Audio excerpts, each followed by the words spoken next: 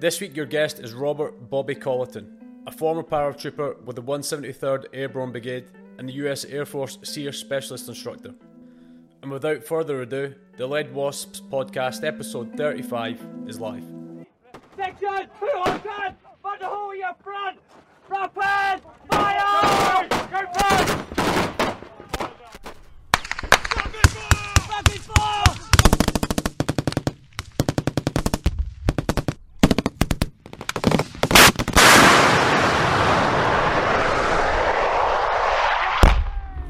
Oh, 040 Alpha, confirm that's bombs dropping on Mazdak.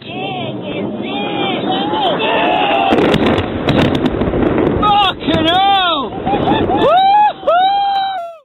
Just first of all, I just want to say thank you very much for getting in touch and, you know, showing your support. I appreciate it. How did you come about to discover the podcast? So honestly, first of all, I gotta say that's a fucking brilliant flag behind you. That thing's awesome. you can get it online. I'll give you the guys' names if you want to buy something similar. Yeah, that's legit. So honestly, like I stopped listening to music like 2 years ago, and I was going to ask the question. I was like, this is a drinking podcast, so you've confirmed it. So perfect. Yeah, if you want to grab a beer, I'm all set. I already got some. Good lad. But no, I stopped listening to music a while ago, and I picked up, like, I've been listening to podcasts. I'm a big fan of the Jocko podcast. I'm a big fan of Mike Ritland's, the Mic Drop, and I like hearing the story stuff. So honestly, yours popped up like in a you should also listen to this on Apple Podcasts, and it was I was like, oh, that looks interesting, and then I clicked it, and what triggered me, it was like an infantryman's podcast. It was like, hey, this is down and dirty infantry, nothing special. Because you listen to all the other podcasts, and they're all great dudes, but they're all ex-SEALs, ex-Green Berets, and some of us never made it that high, and just lived in a fucking foxhole, and got to do the fun stuff. And so I started listening, and I was really intrigued, because it was just like listening to any of the dudes that I served with, and my friends, and the humor, both dark and just regular humor, and then just some of the stories and intermixed, and how people are doing a lot in their life afterwards was just really cool. And that's why I was like, I just reached out and I was like, hey man, if you ever need anybody to chat with, if you ever run out of people, like, I'm more than happy to jump on. And I'll maybe even just stick it out there as well as like a little advertisement in that I'm more than happy for guys to get in touch and, send me a quick bio. I'll read through it and get in touch with you. And literally the whole premise of this podcast is to get, guys like me who aren't special forces, but who have cool experiences to share, because, as much as like you said, the guys who are tier 1, tier 2 special forces and, have gone all around the world and done some crazy shit. There's some dude who has done, Jocko talks about it in his podcast, right? The US National Guard that were there for 13 months before him. He was getting told by private soldiers about the SOP that they have in place, and that was completely contrary to what he was going to put in place. So he's getting briefed up by a private soldier from the United States National Guard, and he's a bloody goddamn SEAL team commander. So I know, the guys who might be like us, like enlisted and just regular army, regular infantry, they've got fucking some cool stories as well. And like, I'm more than happy to get those dudes on. I had probably the biggest name I had on was Jason Gardner. Yep. I've had a couple of British guys as well, authors, and a few other guys who are fairly big names, but I'm more than happy to get those guys on. But for me, I really want to get people like yourself who are just regular infantry dudes. And another guy we had on recently, Jared Pruitt, United States Marine Corps, and he had been with the push in Ramadi, and he'd been in the push in Helmand with the Marines. And how many people ever hear those stories about the US Marine Corps operating in Helmand? Exactly. I've never came across a podcast about it. Yeah, no, you're absolutely right, and that's what intrigued me again. And like I said, when I sent you my bio, it's like, hey man, like I've got some interesting stories, like, and it's stuff that most people you don't write books about, and most people don't get, documentaries, and it's average everyday grunt life. And I was fortunate enough to be in the right place at the right time on multiple occasions.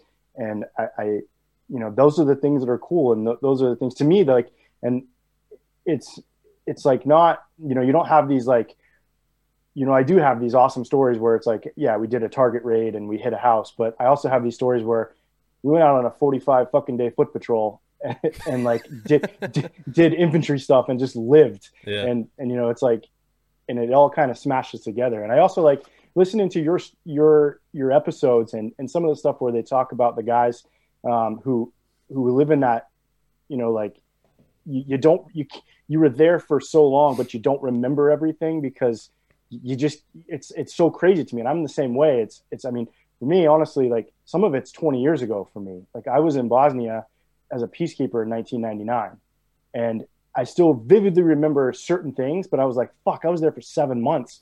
And like, I couldn't tell you, like, I was trying to think like, when did we go to Chow? Like how like what was the breakdown for that? And I couldn't remember those things, but I could remember, driving past a UN company that was digging out a mass grave. Like I could remember that vividly, but I can't remember like how the chow was set up, like how the food was, and like that kind of things. It's just crazy to me. And these are brilliant because you're documenting stories of the average everyday person.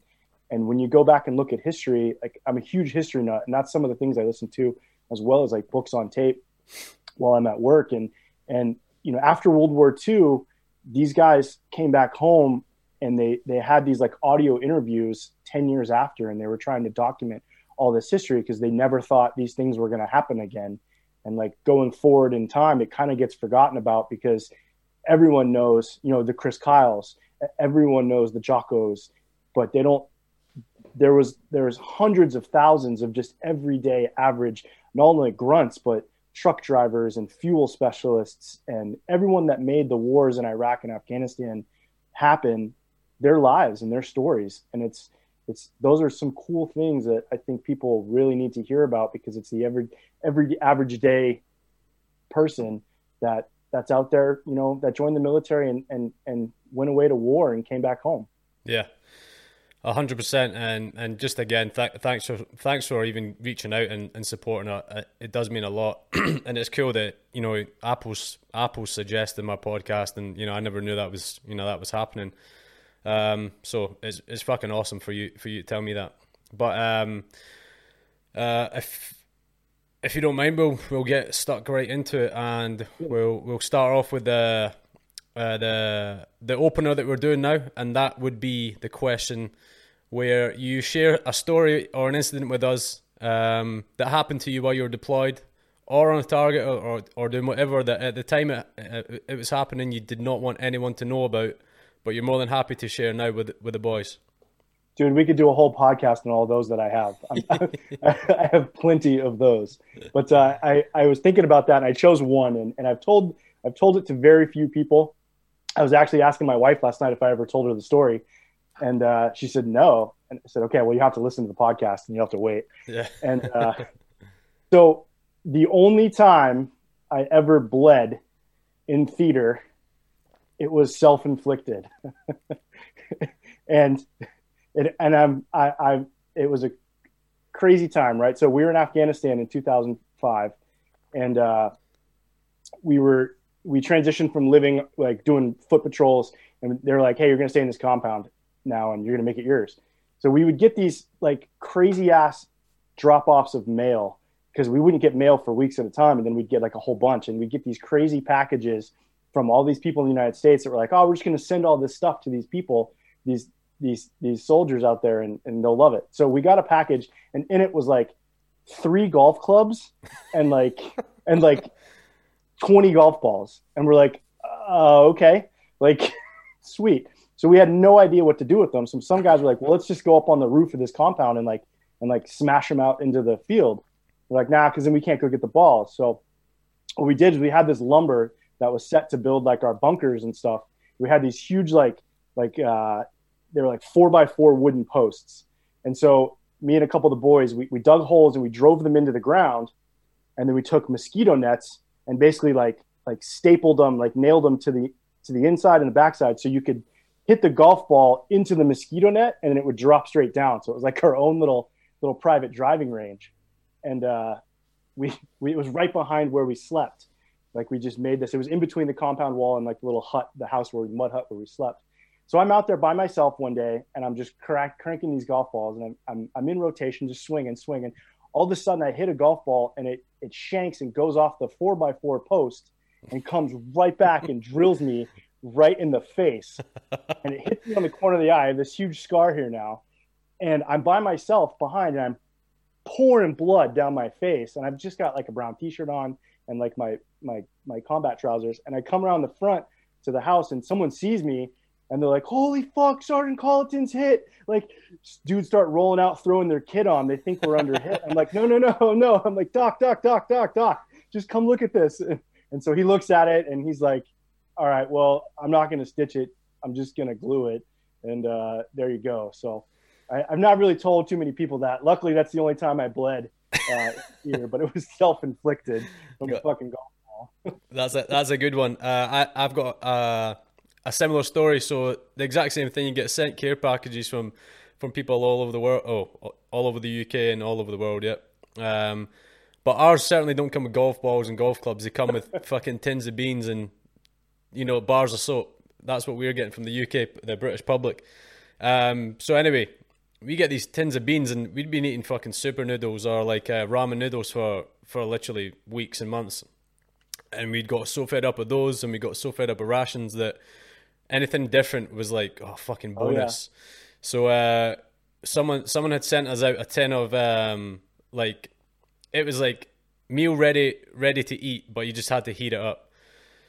It was curry with rice and chicken in it. So you can tell if it's in a can, it's going to be absolutely disgusting, but much better than ramen noodles and rations. So anyway, I've got this can, but we don't have an opener. So obviously every infantry bloke's got his bayonet. So start stabbing away to this can, and I get right to the end, and it's like I just need to crank it open. As I crank it open, the bayonet slips and stabs right into my wrist, and it goes in between like two ligaments.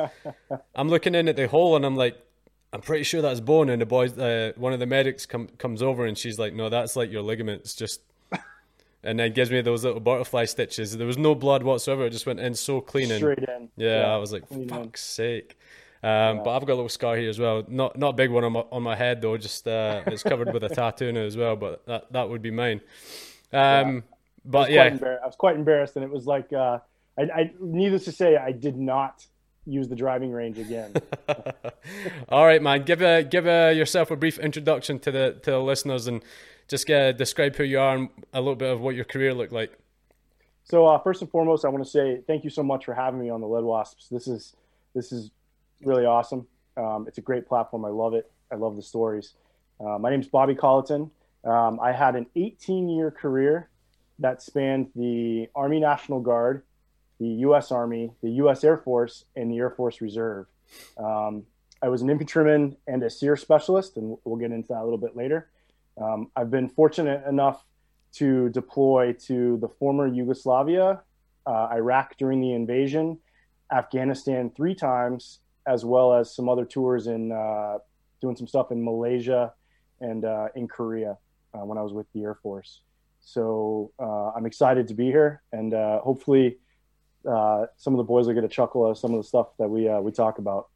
Yeah, absolutely, man. The pleasure's mine for to have you on here, and like I said, thank you very much. Like I said before, thank you very much for taking the time out of your Saturday evening to sit down with me. It's a pleasure. It's always fucking great to catch up with dudes all over the place, especially if you get someone who can tell a good story. So I think we're on to a winner. But what did some of the opportunities look like for you when you were growing up? Just describe what they were like, and where you come from, what it's like. So I'm an Army brat. My dad spent 27 years in the Army. He retired as a full colonel.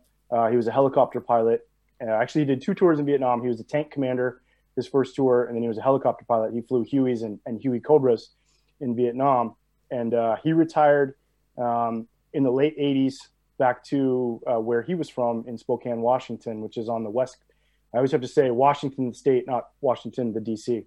And we retired back to where he was from, close to Idaho on the Canadian border when I was a little kid. And I grew up there. So, having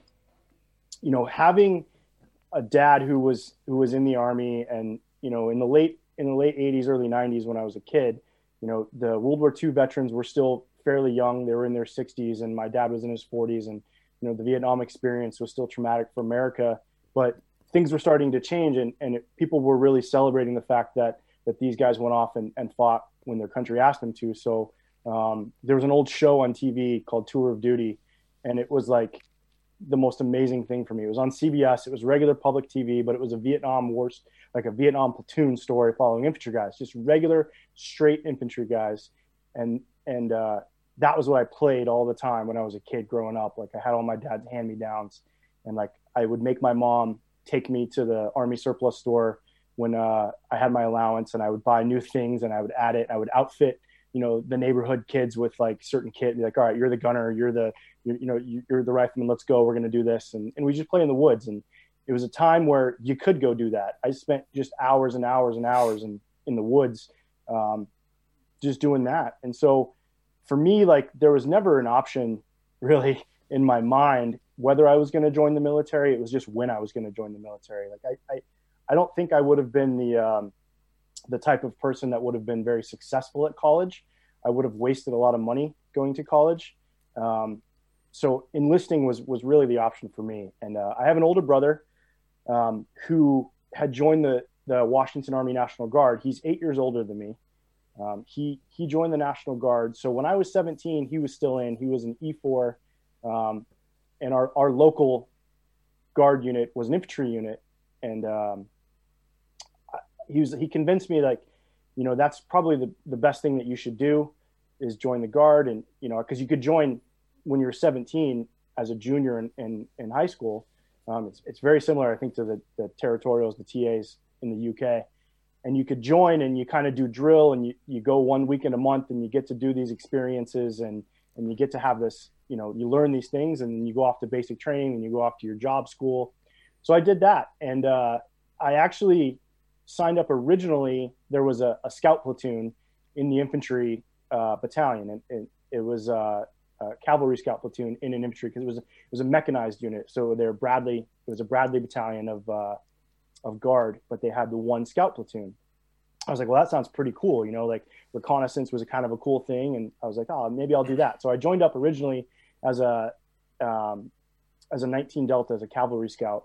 But when I was starting to kind of go drill with them and kind of see how things were going, I was like, well, this is pretty cool, but I like what the infantry guys are doing.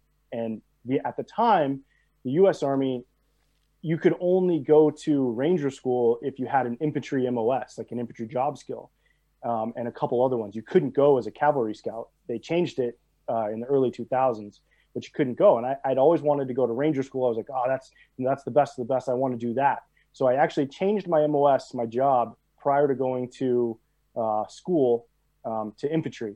And then I ended up going to Fort Benning, Georgia. I went through, we call it OSIT, which is one station unit training, where you go to basic training, and then one day your drill sergeant says, hey, congratulations, now you're in infantry school, and nothing changes. It's the same drill sergeants. It's everything the same. They're like, hey, now you're in drill sergeant, but you still suck. Or now you're in infantry school, but you still suck, so it doesn't matter. Yeah, just keep going. We have the same thing here for guys who are entering the army and they're going straight to an infantry battalion. If they haven't gone to, I forget what they call it, junior leaders school or something like that. It's called it's in Harrogate in England. Army Foundation College, Harrogate, that's what it's called. If you haven't gone there, then you just go direct entry and you go and do your phase 1 and phase 2 in the exact same place. And you don't change accommodation. You have the exact same instructors. Like, it's all the same thing. Yep. And for most of the guys going through it, they have no fucking idea what phase they're in. They don't even realize that they've. I didn't know until you don't know you finished phase 1. You just know that you're just waking up one day and fucking running to breakfast, or you're going on a training exercise, this afternoon. You're just fucking doing whatever you're told. Like you don't have a clue what's going on. But Yeah, we have this. We have the exact same thing. And how long is it for you guys? Was it about 6 months? No, it's nowhere near that here. Well, back in the day when I went, so this was 98. So this was June of 1998 after I graduated my senior year of high school. Back then, so to be a regular infantryman, it was 13 weeks. So what was that, like 3 months almost, roughly? They've changed it. They've added stuff since then.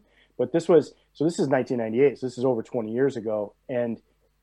But the difference was, so if you were a regular Army or National Guard and you had a job that wasn't infantry, you still had to go to basic training. But there was different places you go to. So we went to Fort Benning as infantrymen, and we would start learning infantry specific stuff week 1. Whereas, you still had the curriculum for basic training, but your drill sergeants were all infantry guys, and they would adjust it. So you were learning things that would pay off later in training. Yeah. And you still had to do, your basic PT, your rifle marksmanship, you're learning how to wear the uniform, all that stuff. But then you would kind of, go through it until you hit, the end of infantry school, where you do your 1 week field training exercise and, your platoon attack and your platoon defense and all your NBC stuff. And then you would graduate. And when I graduated, because I was in a mechanized battalion, I actually had to stay for 2 more weeks to learn how to work around the Bradley fighting vehicle. So you take the Bradley, you learn how to drive it, you learn how to, basically back then everything was learning how to PMCS it. So preventative maintenance checks and services. Yeah. So like how to make sure it's not leaking oil, how to make sure it's going to start properly. So you literally did that for like a week straight. You would walk around the Bradley and like look at the FM and be like, and the TM be like, okay, this says it shouldn't leak from here. Is it leaking from there? And you're like, nope, it's not. All right, check.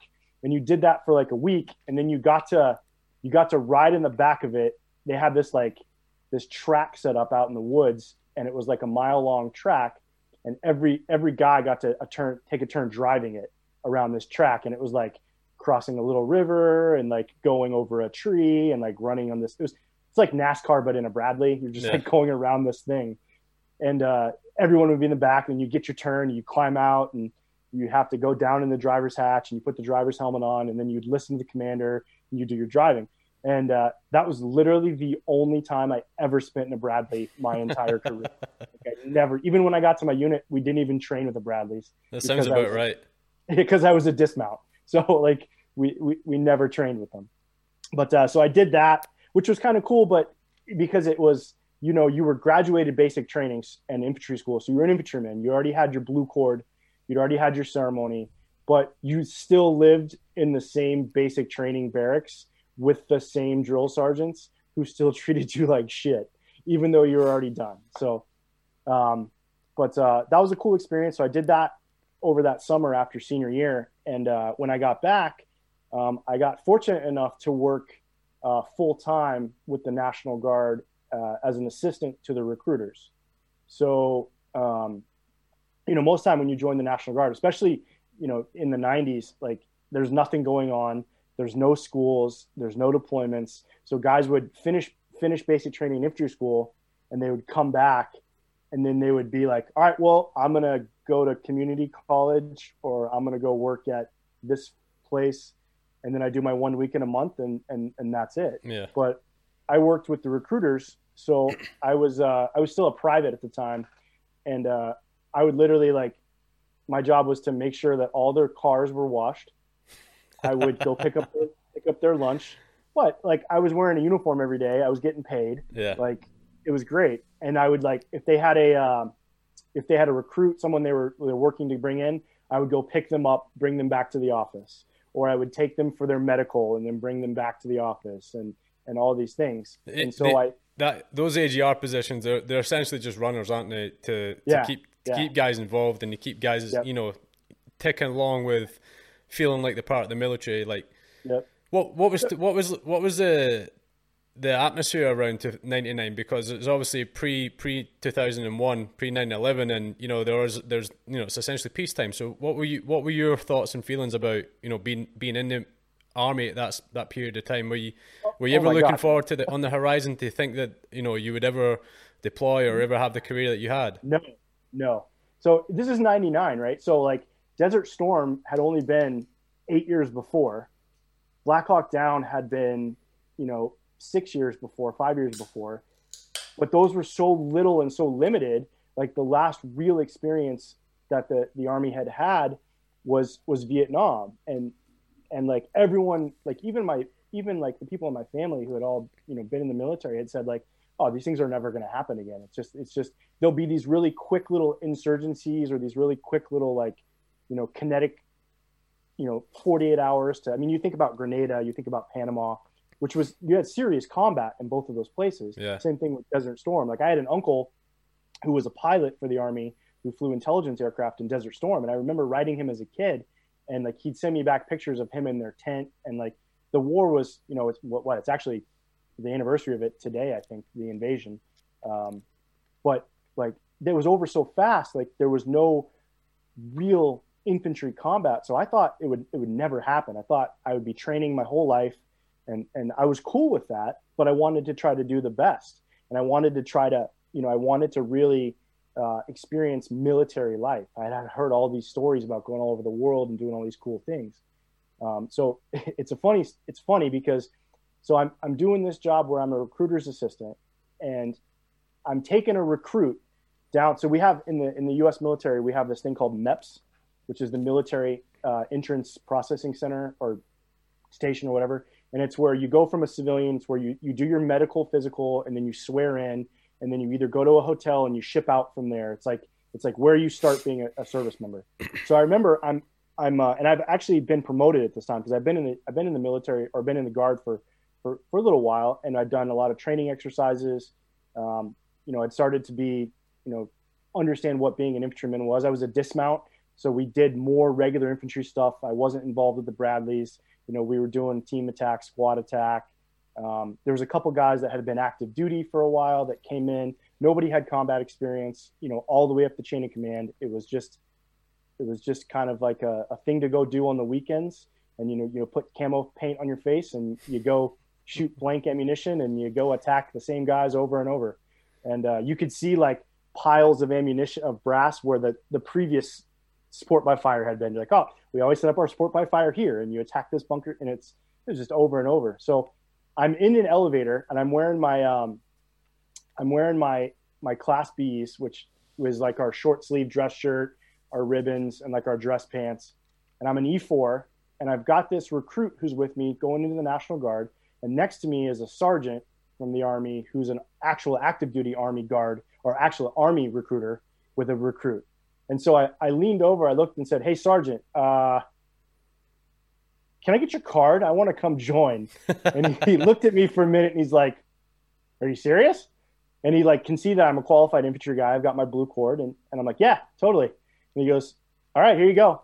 So I went and saw him, and he's like, well, this is easy. He's like, I don't have to send you for a medical. I don't have to send you to basic training. I don't have to, like, he's like, what do you want to do? I was like, well, I want to be an infantryman. He's like, okay. I was like, since you're already qualified, you can only go to these 4 locations. And I was like, all right, what are they?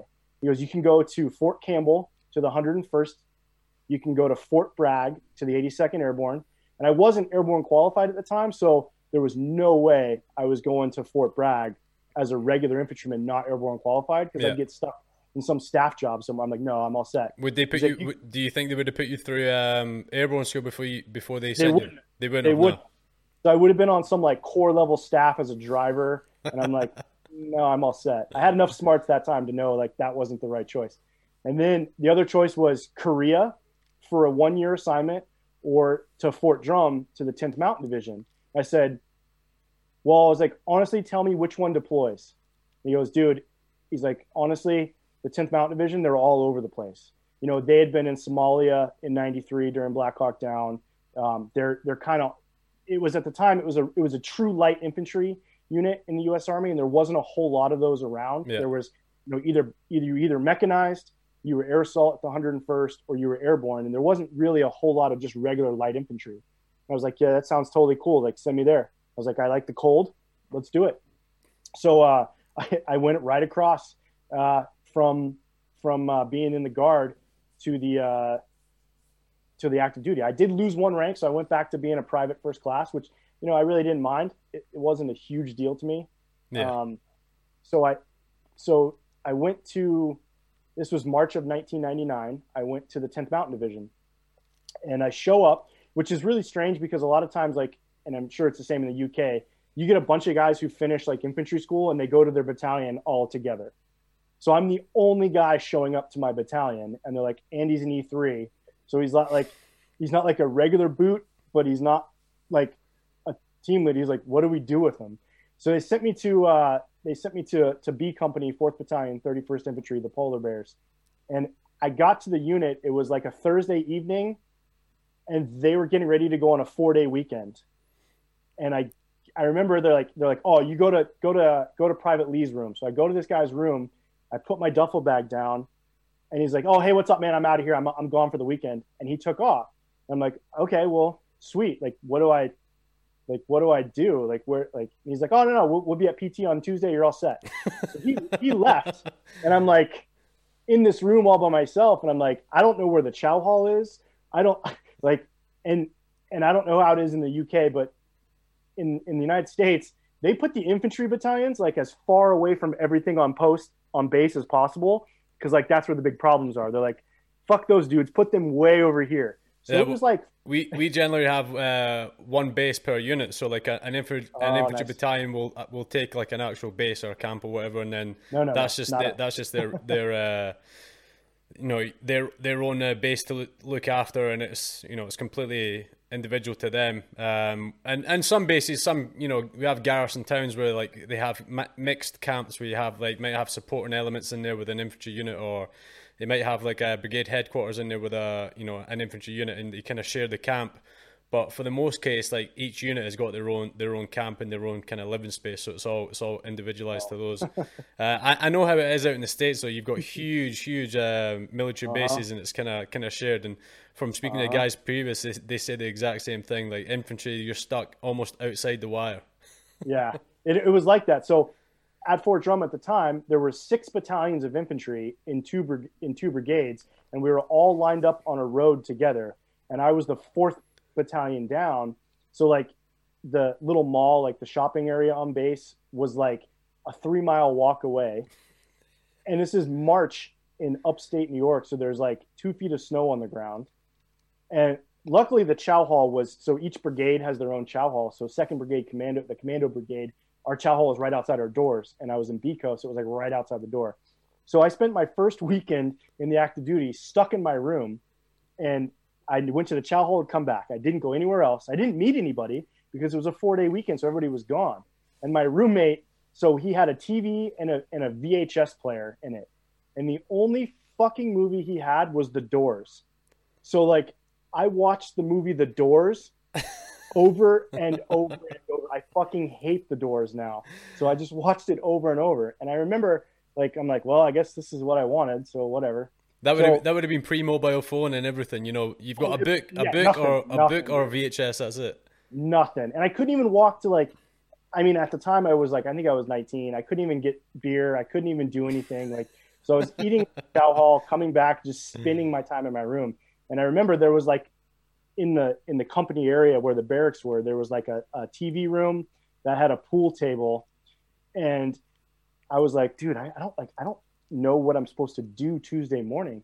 So there was one dude in there watching TV, and I walk in and I found out later who this guy was, but I was like, hey, excuse me, I'm the new guy in 2nd platoon, and where do we form up for PT in the morning? And he's like, looked at me for a sec, he looked at me with like disgust, and he's like, on the fucking moon. Where the fuck do you think you'd form up? Out back in the company area. And I'm like, okay, cool. Roger that. So I went back to my room, and luckily my roommate came in. I found out later this guy was a Ranger Regiment guy who got hurt. He was an E4. He was a team leader. He got hurt on a jump. He was jumping in the 240 and broke his leg, so he couldn't stay in Ranger Regiment, and they sent him to a regular light infantry unit. And he was just the most fucking miserable motherfucker in the world, and I just happened to tell him. Yeah, pick the one dude that you don't want to bump into, and that's the guy exactly. You got. Exactly. And I'm like, all right, well, I'm just gonna go out and so I spent my first formative months with the 10th Mountain Division there, and it was great because right away, like I met that Tuesday morning, I met my platoon sergeant, and he was like, hey, welcome. He's like, we're going to do some train up, and then we're deploying in fall to Bosnia as a peacekeeper. So you're going to go back home on leave. I'm like, okay. I was like, I just left. I was like, but he's like, no one's staying around here, so you got to go. Get used to active duty. You got more leave than anyone else in the private sector. I know. And so it's like, I'm thinking like, oh, we're going to do all this training, all this stuff. And he's like, no. He's like, go home, go on leave. So I like turned around and went back home, and I was like, hey, I'm here. And so we went back, but I ended up deploying in the fall of 1999 to Bosnia, to the former Yugoslavia as a peacekeeper in S-46, which was a cool thing because at that time in the U.S. Army, like no one was getting real deployments. Like there were you weren't, unless you were special forces, you weren't going anywhere in the world. And so to get that experience where you're carrying live ammo and what I call live ammo. So it's like 6 mags that you can't even fucking touch because there's tape over them, and like you can't lock. That's fucking funny. That shit. That's a UN thing, isn't it? They put tape over the top of your mag. Oh my god, it was a NATO thing. NATO. It was, yeah, it was ridiculous. And I tell you, I was a grenadier, so I had the 203 under my rifle, but we thought it was a huge deal because they're like, here's your ammo for that, and they issued us. I had 4 star clusters, like illume flares for my grenade launcher. No live rounds for my grenade launcher, just fucking illume rounds. They weren't giving you guys white phos, no? No, fuck no. It was parachute flares. So what's funny is they're like, oh, but you can't wear your vest for your ammunition because it's too aggressive. But you have to hold on to these flares. So I'm like, well, where am I supposed to put them? Like I have belt kit, but like I don't have like pouches for them because this is old Army where you could only have 2 magazine pouches for your and this is a big thing too, is we had just transitioned from the M16, the musket, to the M4. So everyone thought we were really special because we had M4s. We showed up into Bosnia and we relieved a unit that had all M16s, and we were partnered with a mechanized unit of Bradleys out of Fort Riley, so the 1st Infantry Division. So it was like 1 company of light infantry with 3 companies of mechanized infantry. And so we had M4s. We thought we were just like these like badasses, but we had our fucking magazines taped over, and I had no place to put my flares. And it was like, oh, this is real world, awesome. And that was the first little adventure with real ammunition in my weapon. Some of the bullshit stuff that you get in the regular infantry that you just don't get with some of the guys I've spoke to previously, those SF guys, they can fucking do whatever they want. They can just basically get away and do with whatever they want. I was going on patrol and I had dark lenses on, and you would have thought that I was fucking taking a shit on the Queen's throne. You genuinely would have thought that that's what I was doing by the reaction I got. It's like, who the fuck? I fucking told you, do not wear those black lenses. They're so aggressive to the local population. They're going to fucking hate us. They're going to think we're murderers. Yeah. I'm like, it's fucking black lenses. Like, I'm not going out here with fucking with a spear and a fucking a painted war face from Braveheart or whatever. I literally got a pair of dark sunglasses on because I'm the fucking point man. I want to be able to see, and it's sunny. So, but you just like, it's little shit things like that. It's like, you don't want to be too aggressive. I'm like, what about the fucking rifle or the LMG that I'm carrying? Or the saw? What about the fucking guy cutting about with a Lazima 66 on his backpack? Like, surely my lenses and my glasses are the least of these people's worries. So that's like, we call it, it's the peacetime army, right? And back in the day, and when I first was in, like, that's what it was about. So my division, they were one of the first units in the Army to get the Camelback, right? And this was before they were all high-speed camouflaged. It was literally the original Camelback, which was a black neoprene case and the blue tube, the blue reservoir you put in it. So they issued them to us. And then they said, you have to wear them under your uniform top because it's not the same color as the rest of your stuff. I'm not kidding. And I so, believe you. I know you're not kidding. I believe you. so we had to go to Louisiana to JRTC to train before we went to Bosnia, and we were wearing these things like under our BDU tops, and then you have to put on your belt kit over the top of it, and it has the Y suspender, and it would push it off to one side, and you're like, this is just the most stupid thing in the world. You gave me this to use, and now you won't let me wear it because you're worried about what our looks are like. And that was the time. It was like I said, you could only have 2 pouches on you had to have your compass pouch, your first aid pouch, which is the same first aid dressing that they had in World War One. Then you had your 2 magazine pouches, your two canteen pouches, and your butt pack on the back. And that was it. And then we would get issued bayonets. And if you were a guy that had a rifle, you could have a bayonet, and that was it. Like, you could not put anything else on it. You couldn't look out of the ordinary. And it was crazy that we did that. And then we went to Bosnia. We had flak jackets, not even body armor, just flak jackets. So just stopping, fragmentation, no plates in them.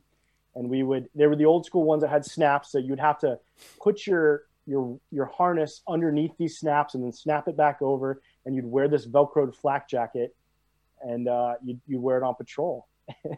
And I spent, I like to talk shit about the old Army, but I was with a bunch of guys who were straight hardcore infantrymen that had been doing infantry stuff their entire life as light infantry guys because they were coded for that when they joined. So my team leaders, my squad leaders, my platoon sergeants, they were nothing flashy. There wasn't a Ranger tab in sight. And these guys they knew the infantry life in and out because that's what they did for years. Just trained light infantry stuff. And they'd been to Hawaii, and they'd been to Fort Drum, and they'd been to Fort Campbell. They'd done these jobs where all you do is go out in these big exercises and train and do infantry stuff. And so I learned from these guys out on patrol. And, I got to see, it set me up for success later on in life because I got to see a populace. This is an Eastern European country that had been at war just 3 years prior and hated each other. We were past Tuzla, so we patrolled up to the Serbian border on the Drina River, and we saw a lot of fucked up villages, and we saw a lot of empty villages, a lot of mass grave sites, and a lot of turmoil. And it prepared me for later on in life because it was the real deal. And it was stuff that, I remember, being in high school, seeing all the reports of everything that was happening in the former Yugoslavia. And we didn't have the internet. We didn't have mobile phones. We didn't have the stuff. So everything was off the news. And, you're like, oh, dude, those guys are fucking getting after it. You're watching dudes with belted ammo over their shoulders, and they're just in an apartment complex, just, ripping a PKM into a square. And you're like, dude, those guys are getting after it. And so when you're there and you see that stuff and you're out patrolling every single day, and we would have to go do weapons inventories of the units that had been fighting. So the guys inside Bosnia, we couldn't go into Serbia, but the guys that were inside fighting, inside the militias, the Bosniaks, the Croats, the Serbs, we go inventory all their stuff and make sure they still had all their stuff. And then we would go out in the hillsides and we'd sit on these OPs for a month at a time that had all been like former Serbian outposts where they would control the area. And we lived on one outpost. It was on top of a mountain. It overlooked the Tuzla Valley. There was an unexploded 500-pound Swedish bomb buried on top of this mountain because it had been a Serbian stronghold. And the Serbians had moved all this anti-aircraft weaponry on top of this mountain and then just leveled it onto the villages and just wreaked havoc. And they didn't give a fuck about, any humanity. And the crazy thing was, so all the trenches, all the mines, everything was still there. Like, you look down, we were one platoon on top of this mountaintop. Looking down, you see all the trench lines, you see everything, you see the barbed wire, the mines, the shell casings, everything was still there. And the guy that worked for us, he worked for Kellogg, Brown and Root as like a groundskeeper on top of it, had been a Bosnian army commando who had attacked that hill multiple times during the war. And he explained it to us. He's like, yeah, the Serbian commander, their command post was here. It was still there. And he's like, they would have to send, they were so cut off. They would have to send guys down in these trenches to get water and bring it all the way back up. But we would ambush them. And he's like, the last time when we took the hill, the Serbian commander called in artillery on his own position. He's like, if I can't have it, no one can have it. So I'm 19 years old, seeing this stuff, hearing this from guys that happened like 3-4 years prior. And I was like, this is fucking what war is, man. Like, this is infantry life. I was like, and it just like, it was so eye opening. And we did these patrols, and we'd go down and do these foot patrols into like downtowns, and, the kids were out at the clubs, and it was just such a surreal experience because, we're not there as aggressors. We're just there to make sure that this asshole doesn't fight this asshole, and that these assholes don't drop bombs. How was this, the US Army received by locals then? What was your impression of that? They were just glad we weren't the Russians. Fucking hell. Everyone would be glad that you're not the Russians. So we did have Russians that were part of the peacekeeping force, and they lived just up the road, but they would go in and steal everything because they were so fucking poor that it was ridiculous. We had to like ban them from like our shopping, like little stores on base, because they would go in and steal everything. And honestly, like they were very happy we were there, but you could tell, and you could just hear in their voice, like, hey, it's cool, but if you guys leave, we're just going to go right back to it. Yeah. And it's like, it had been hundreds of years of just ethnic versus ethnic. And it was so crazy to see. And, that spilled over to my career later on in the Middle East and in Afghanistan, and even in parts of Asia I worked, where it's just, coming from the United States, where you think everything's hunky dory. Like, I grew up thinking like it was all Leave It to Beaver. Like, everyone's happy. Everyone loves each other here. And you go to these places where like, no, dude, that's my neighbor. He doesn't have the same little thing over his last name I do. So like, I'm going to throw a grenade into his front lawn. Yeah. Straight genocide. If you're not with me, genocide. It's like, this shit's going on. Even as early as like the 90s, this shit's going on. It's fucking insane when you think back about it. That stuff's actually happening within my life and within your lifetime. Like, and even today, people don't realize that there's still genocide going on, and there has been genocide going on every single year since fucking humans started having war with each other. Places in Northern Africa, for instance, Libya, Central Africa, places in the Middle East. It's murder and death is just the price of the day. It's people don't turn an eye, and maybe one of the things that like I like to highlight on the podcast is when this topic does come up, is that I personally am so grateful that I don't live in a society like that. As much as I believe that our countries, our Western countries are killing themselves, at the minute, I still know we've got it fucking the best in the world. I still do believe that we've got it so good that we don't know how good we've got it. It's almost like we've reached a peak, and like, because we're so successful, that's starting to become our downfall. Yeah.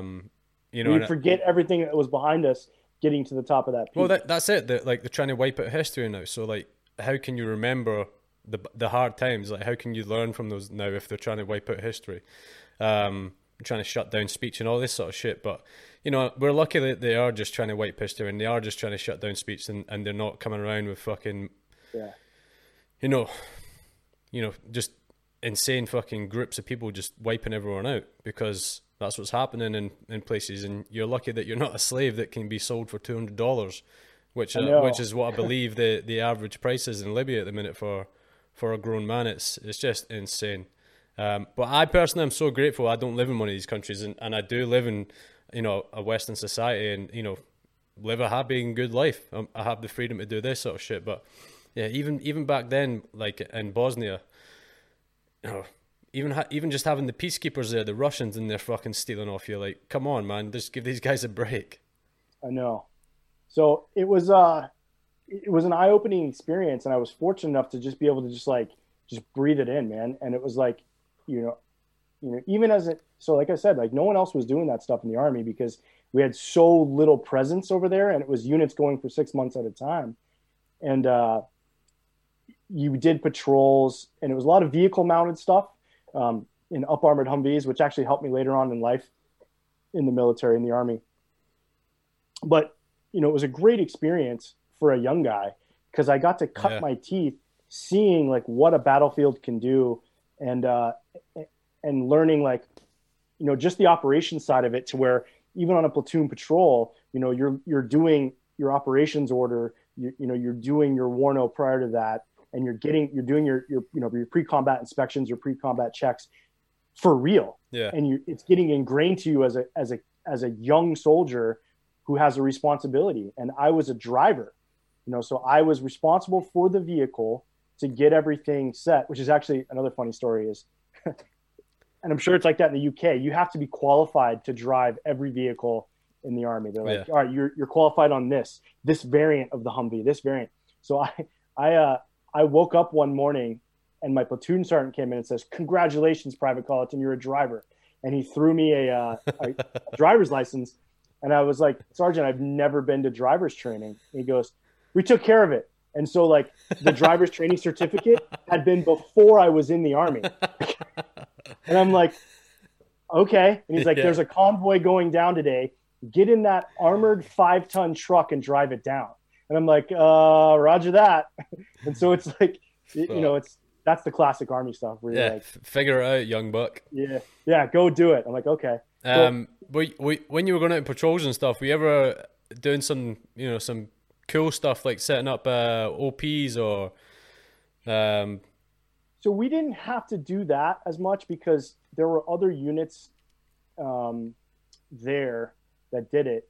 But some of the stuff we did, like the most like infantry thing I did was I had a bayonet on my rifle and I was going through a hay bale looking for weapons caches.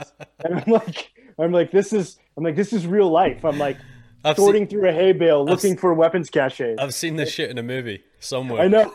I'm like, is this 1940 France? Where am I? And but no, we didn't do OPs. Ours was more of like a presence patrol, and ours was because we were attached to a mechanized unit. It was more like, hey, don't start shit because we're gonna bring a really big stick to end that shit. But you were patrolling tactically, and you were it was all professionally done. It wasn't like we were going out here just for a donder. That's what I'm getting at. So a good learning opportunity then for you, would you say?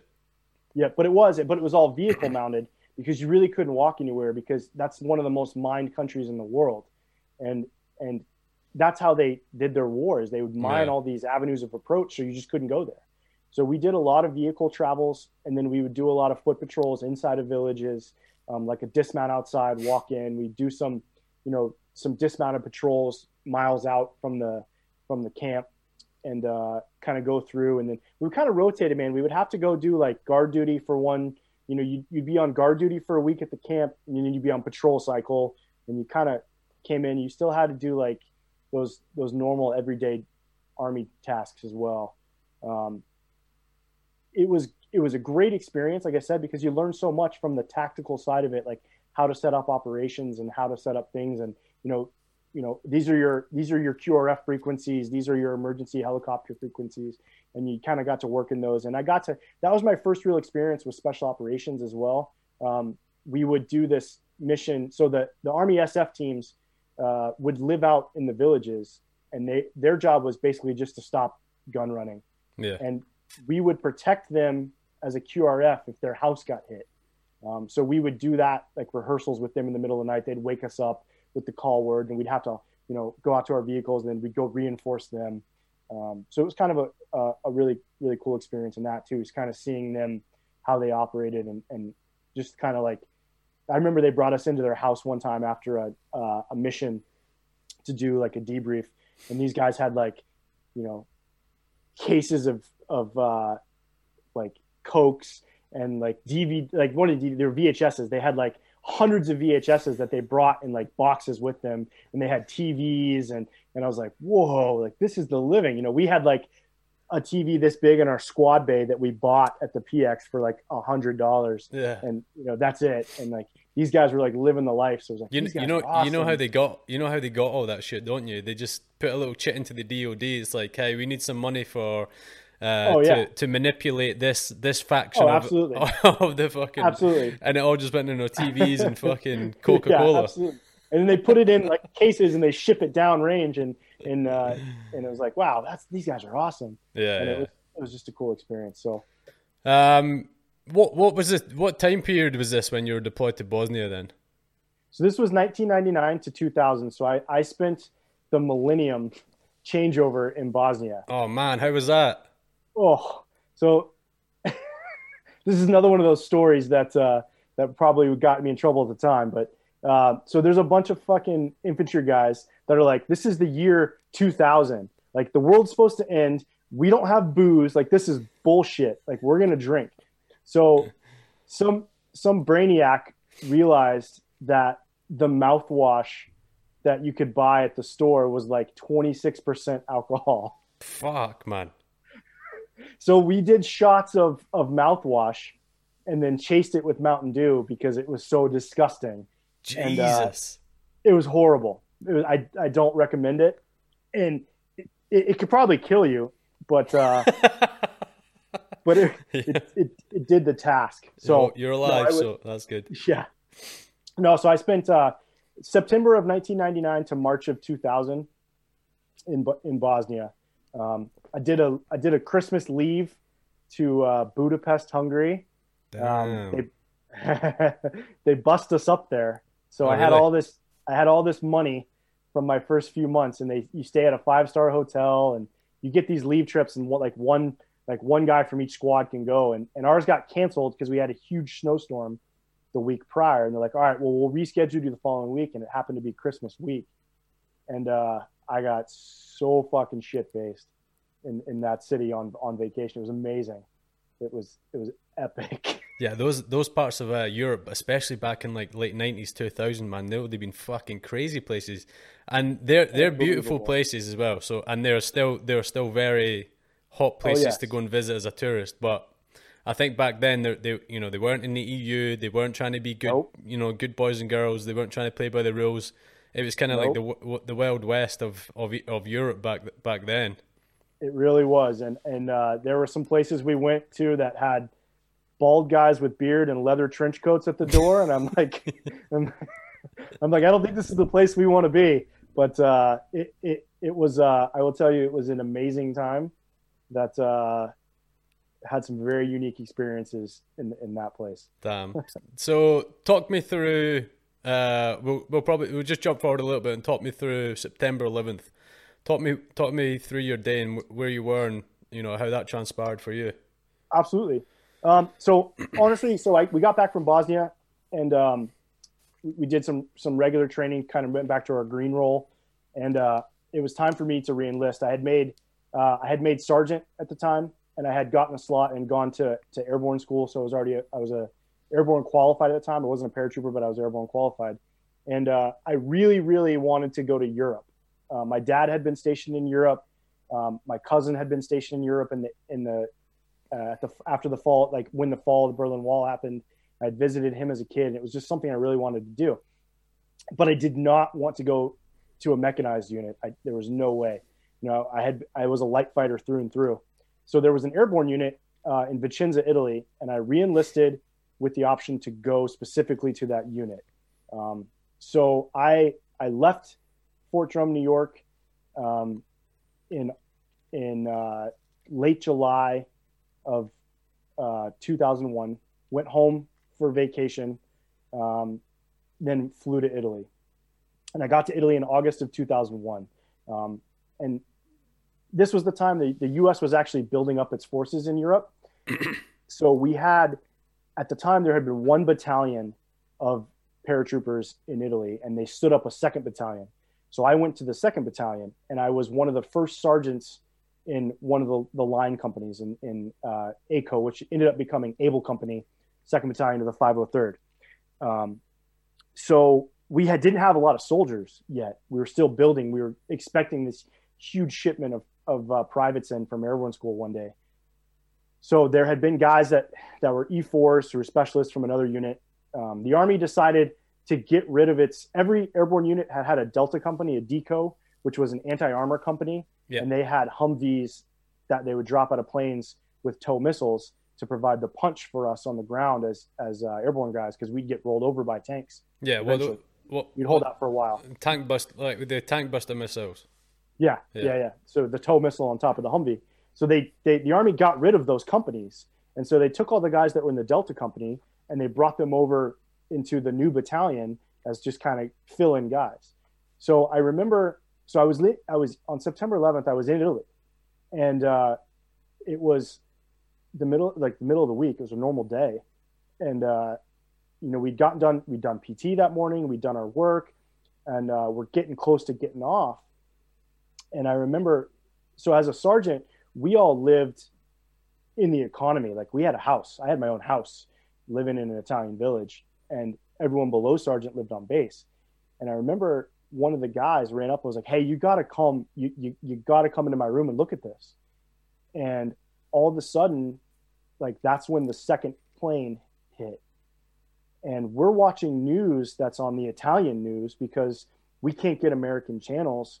We get spotty BBC, and we get the Italian news channels, and then we get the Armed Forces Network. And we're watching these Italian channels, and they're showing this devastation. They're showing this stuff as the towers are collapsing. And it's like even right now, man, like, that day changed who I was forever, right? Like that's the day. I don't say that's the day. Like, I don't count my birthday as my day I was born. Like, I'll talk about that going to Iraq in a little bit. But, like, that's the day I just showed up on the world.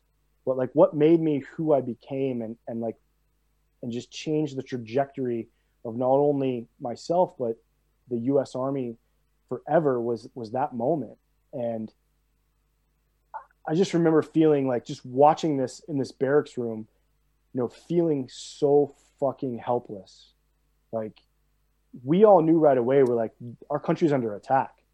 Like, this is our country at war right now. We knew it. And so right off the bat, though, like, we get recalled. We're still in work. And so we have to hard point all of our locations on Italy because they don't know if there's going to be follow-on attacks. So for the next 3 weeks, so we start, like, we're guarding the base. This was the military police and the Carabinieri, the Italian military police who were doing it. But now there's infantry dudes, full kit, loaded weapons. We're guarding our ammunition stores. We're guarding anything that's potential targets. We're guarding 24 hours a day. And we would do these shifts. And, like, that's where my life began as a paratrooper in Italy. And then the worst, so the worst part of my life, man, at that time had been realizing that the unit I just left in the 10th Mountain Division was the first unit into Afghanistan. And I'm like, are you fucking kidding me? Like, literally the battalion I left went to Afghanistan, was involved in Operation Anaconda, and, like, they were in theater. Were they going there to support the SF units in Tora Bora? Yep. Damn. Oh, fuck, bro, you missed it. So I'm like, are you serious right now? So I remember I was devastated. And still, like, back in the time, like, I must have called home and, like, just kind of, like, was depressed in my voice. And I got a letter from my mom, like, an actual letter. And it said, it was like, I hope you're doing well. Like, Italy sounds nice. And at the end of it, she just said, don't dwell on things that could have been. Like, the world in front of you is going to need you one day. And it was like, I didn't grasp it at the time, but it was like moms just know, right? Like, they know, like, she knew I was an infantryman, and she knew, like, my dad had been in Vietnam. They met when my dad was in Vietnam. Like, my grandfather, like, her dad had been in World War II. Like, she knows the score, man. And, like, she knows that her kid, that's what he wants to do. Like, I did it as a kid. Like, that's what I wanted to do. And I was just so gutted and devastated that these boys that I had been with were now over there, getting trigger time. Hey, that recruiter, he warned you. He said those guys go first. Exactly. And I was like, oh man, I wanted to live the European lifestyle.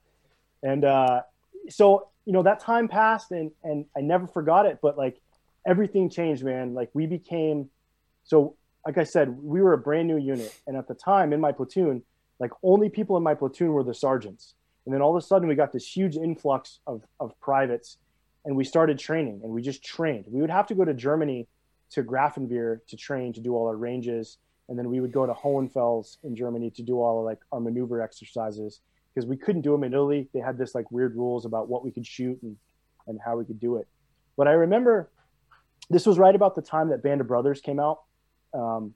And, a lot of people didn't understand the job of a paratrooper prior to Band of Brothers because they're like, oh, these guys jump out of planes and hit the ground. But like what's a paratrooper supposed to do? And I think like the opening few episodes when they're in Normandy and you see just these small groups of paratroopers, we call them LGOPs, little groups of paratroopers.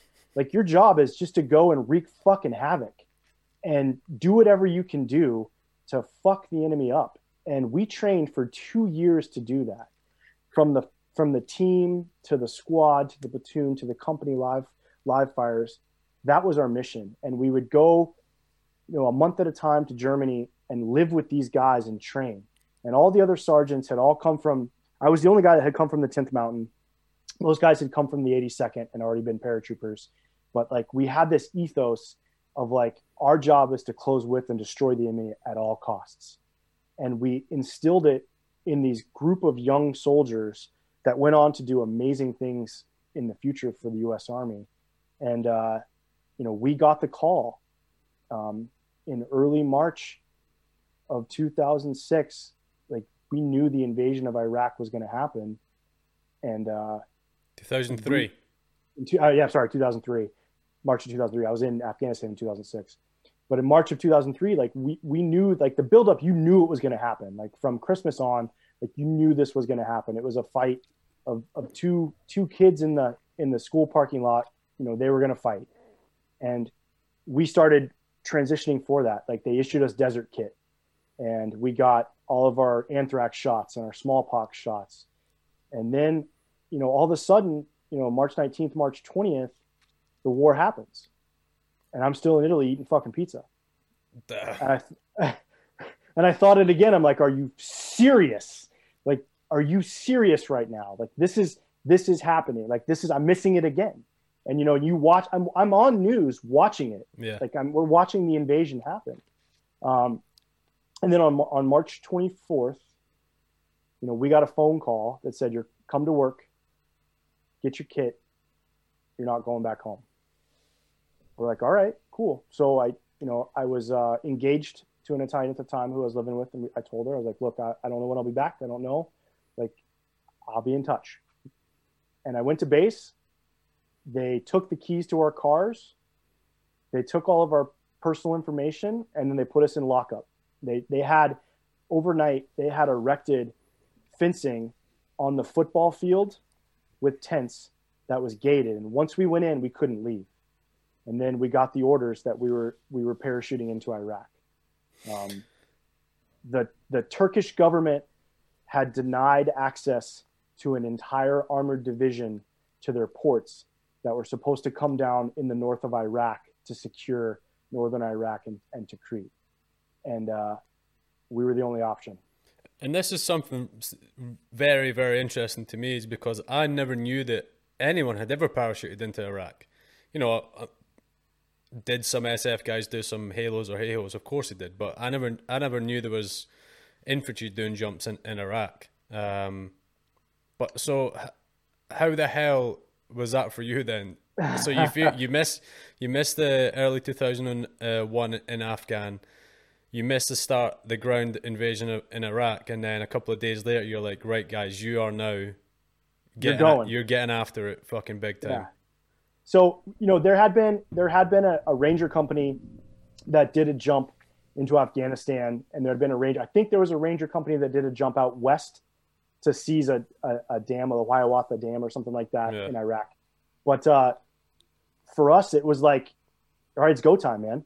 So earlier, like the year prior, we had been in Germany training, and we got alerted because the Ivory Coast had kicked off. Some rebels were overrunning the downtown, and they had alerted us to do a jump into the Ivory Coast. So we went and quarantined and or contained ourselves and got our maps, started getting weapons, ammunition drawn, because we were going to jump in to secure the U.S. embassy, because that was part of our role in Europe. That's what we thought. Yeah. We weren't like a long time stabilization force. We were like a quick reaction force. And we had done these missions prior for years. So that, from when I got there after September 11th, we jumped into old Russian airfields in Hungary, Poland, Czech Republic, to do these like seizures and like these evacuations of like embassies. Like that had been our bread and butter. We trained it all the time. And so when we went into cantonment, like you start getting maps and GRGs and we didn't have any ammunition because we had to go to the airfield for that. But it's like, it became real. Like, these are your mission sets. This is this, this is this. Like, this is our option, because they can't bring the armor in through Turkey. They said no. And then we got on buses in the middle of the night, and we drove to Aviano Air Base in Italy, which is where our Air Force base was. We pull up, and there's like 20 C-17s lined up. And 10 of them are the jump birds, and all the rest are for like heavy drops of our artillery, our parachute artillery, our Humvees, all Mobility, that stuff. yeah. Yeah, and it took a presidential order to get that much of the U.S. Air Force's assets in one location. It was like half the assets. Yeah.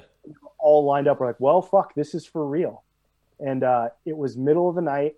They drove us over to the Air Force Chow Hall, where they had steak and lobster. And we're like, hell right, fucking yes. So we're like, all right, this is for real. And then we the next morning, we kind of sleep where we're at on this big field. And then we go get ammunition draw. And they're like, all right, all squad leaders come up. And they had it broken down. I was a rifle squad leader at the time, because I was a sergeant. I was an E5. But my actual rifle squad leader had hurt himself about a month prior skiing in the Alps. God damn, living the good life. He had torn his knee. I was with him. He was shit-faced on grappa, but he had torn his knee and he couldn't make the jump. So I was the acting squad leader. Sounds about right. Yep, that's how it works. So they said, hey, squad leaders, come up, draw your ammo. So you come up, you get your initial load for your 5.56. You get frag grenades, smoke grenades, claymore mines, everything. So we know it's the real deal when they're breaking out all that stuff. And they're like, all right, riflemen, come up. All right, grenadiers, saw gunners, 240 gunners, everything. And they're like, I had a guy who had to jump in the Javelin. Like, we got live missiles for the Javelin. You had Javelins in 2003. We did. They had just been fielded. God damn. Oh, yeah. So a guy had to jump that. So he had to jump the clue, and he had to jump the missile. So, and then they're like, okay, we've got extra. Come up if you want more. And so we're like, we have no idea what to expect. So I'm like, all right, I'll go grab a couple of boxes of tracer. I'll grab a couple of boxes of 5.56. Can I just quickly ask, do you ever get a chance to practice jumping with something like a clue and a javelin?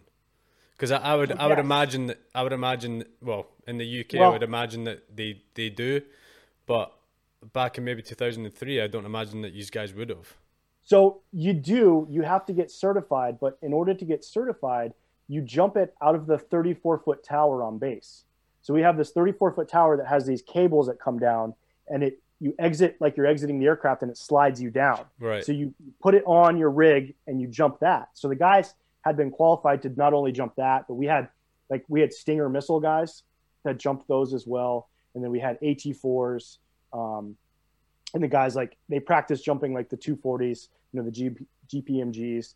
Like all that stuff, and you just practice out at the 34-foot. It's basically your exit. Yeah. Once you're under canopy and you land, it doesn't matter, because you're going to lower your rucksack and your equipment below you anyway. And is that attached to the equipment, or is that attached to you? Yeah, so it's attached to the equipment. So that drops before you, right? Yeah. Okay. So damn, that's cool. Well, the GPMG, like the gunners and stuff, that's attached to them. Yeah. Like our M4s, our primary weapons are attached to us. So they kept saying, like, if you want more, come up and get it. So I had extra frags, I had extra smokes, because I don't, you don't know what you're going to expect. So it's like, all right, well, I'd rather have, an extra bandolier of ammo in my rucksack in case I need it, or an extra smoke or an extra whatever. And then we go and get parachute issue. And we don parachutes, which is, something we don't, you train with all the time, but you don parachutes over your equipment. But what we had never done before is we had to take our NBC gear, our chemical gear. Yeah. And we had to carry our gas mask because it was a huge threat, because we had no idea what Saddam was going to do. So we had never jumped with our gas masks. So your gas mask, you have to pull in front and like wear it over your crotch and then put your parachute on top of that. And like half of my rucksack was my chemical suit. So like I didn't have very much going with me. I had my whoopee, like my poncho liner, my wet weather gear, some food. Yeah. And then I had this giant chem gear in my rucksack, and then I had all the ammunition and all the claymore and stuff on top of that. So we don our parachute harnesses, and now we have to go out to the aircraft, which is like a hump away, dude. And so now like you're rigged up and you get inspected by a jump master to make sure your chute is safe. But what's different is we're not going to rig our rucksacks yet. So normally on training jumps, we hang our rucksacks off of our equipment, and then the jump master checks that as well. And then you just sit down and you just wait, and then you get on the aircraft and go do your jump. But it's such a long flight from Iraq from Italy into Iraq that they're like, we don't want to have them wear their rucks because it'll be just too much, because these things were fucking heavy. Yeah, man. Live mortar rounds, guys are jumping the mortar plates. It's just heavy ass rucks. And so some guys get on these like little trucks and they haul them out to the flight line. But we walked out to a flight line for where our chalk was, because I was chalk 10. So I was the 10th aircraft. So it was actually like the last aircraft, which was closest to us. So I walked out with 100 other guys. Each aircraft had 100 paratroopers. God fucking damn. That's 1,000 dudes, awesome. Man. How much is it? How well known is this throughout the military is in the States? It's a very little known piece of the invasion, because so much was happening around it. Yeah, man. I've never ever heard of this. Yeah. So no one ever really knew it went on. And I think we actually, so this is the word. Luckily I wasn't one of these guys, but there was 963 jumpers that got out, because some guys, they turned on the red light because they ran out of drop zone before they could get out of the aircraft. Really? They had to fly all the way back to Italy and knew that they weren't on the ground. So, we jock up and we actually get on the aircraft, and we're still thinking, like, always in your mind, you're like, all right, this isn't really happening. Yeah. Like, this isn't really going to happen. And I remember, like, some of the Air Force guys that were on the aircraft were like, hey, go ahead and smoke if you want. And guys were like, you're in an Air Force aircraft smoking cigarettes. They're like, all right, this is really happening. Like, yeah. This is the fucking. That's when you know. This is the real deal, right? Like this is gonna happen. But so like, I was funny because I'm sitting in my chalk, it was 100 guys, and we had learned experiences from World War II that when you do a para drop like that into combat, that you don't put the same unit all in one aircraft. Because in the Normandy invasion, they would lose one aircraft and it's the entire platoon, like headquarters platoon from a company. Like you're losing the commander, the XO, the first sergeant, the radio off. So what they do is they do all this like math, and they figure out on the drop zone where your unit's supposed to be, and they cross load you into the aircraft for where you come out of the aircraft is supposed to be closer to where you're at. So across these 10 aircraft, you have, all these these guys. So the only guys from my platoon were like right next to me. And I'll never forget, it was a guy named Kyle Thomas who was to my right. He ended up dying in Iraq later on. He jumped with me, and it was my roommate who jumped with me on my left side. And like his saw gunner and just a couple guys in our stick that were supposed to land really close together. But jumping across from me was our chaplain.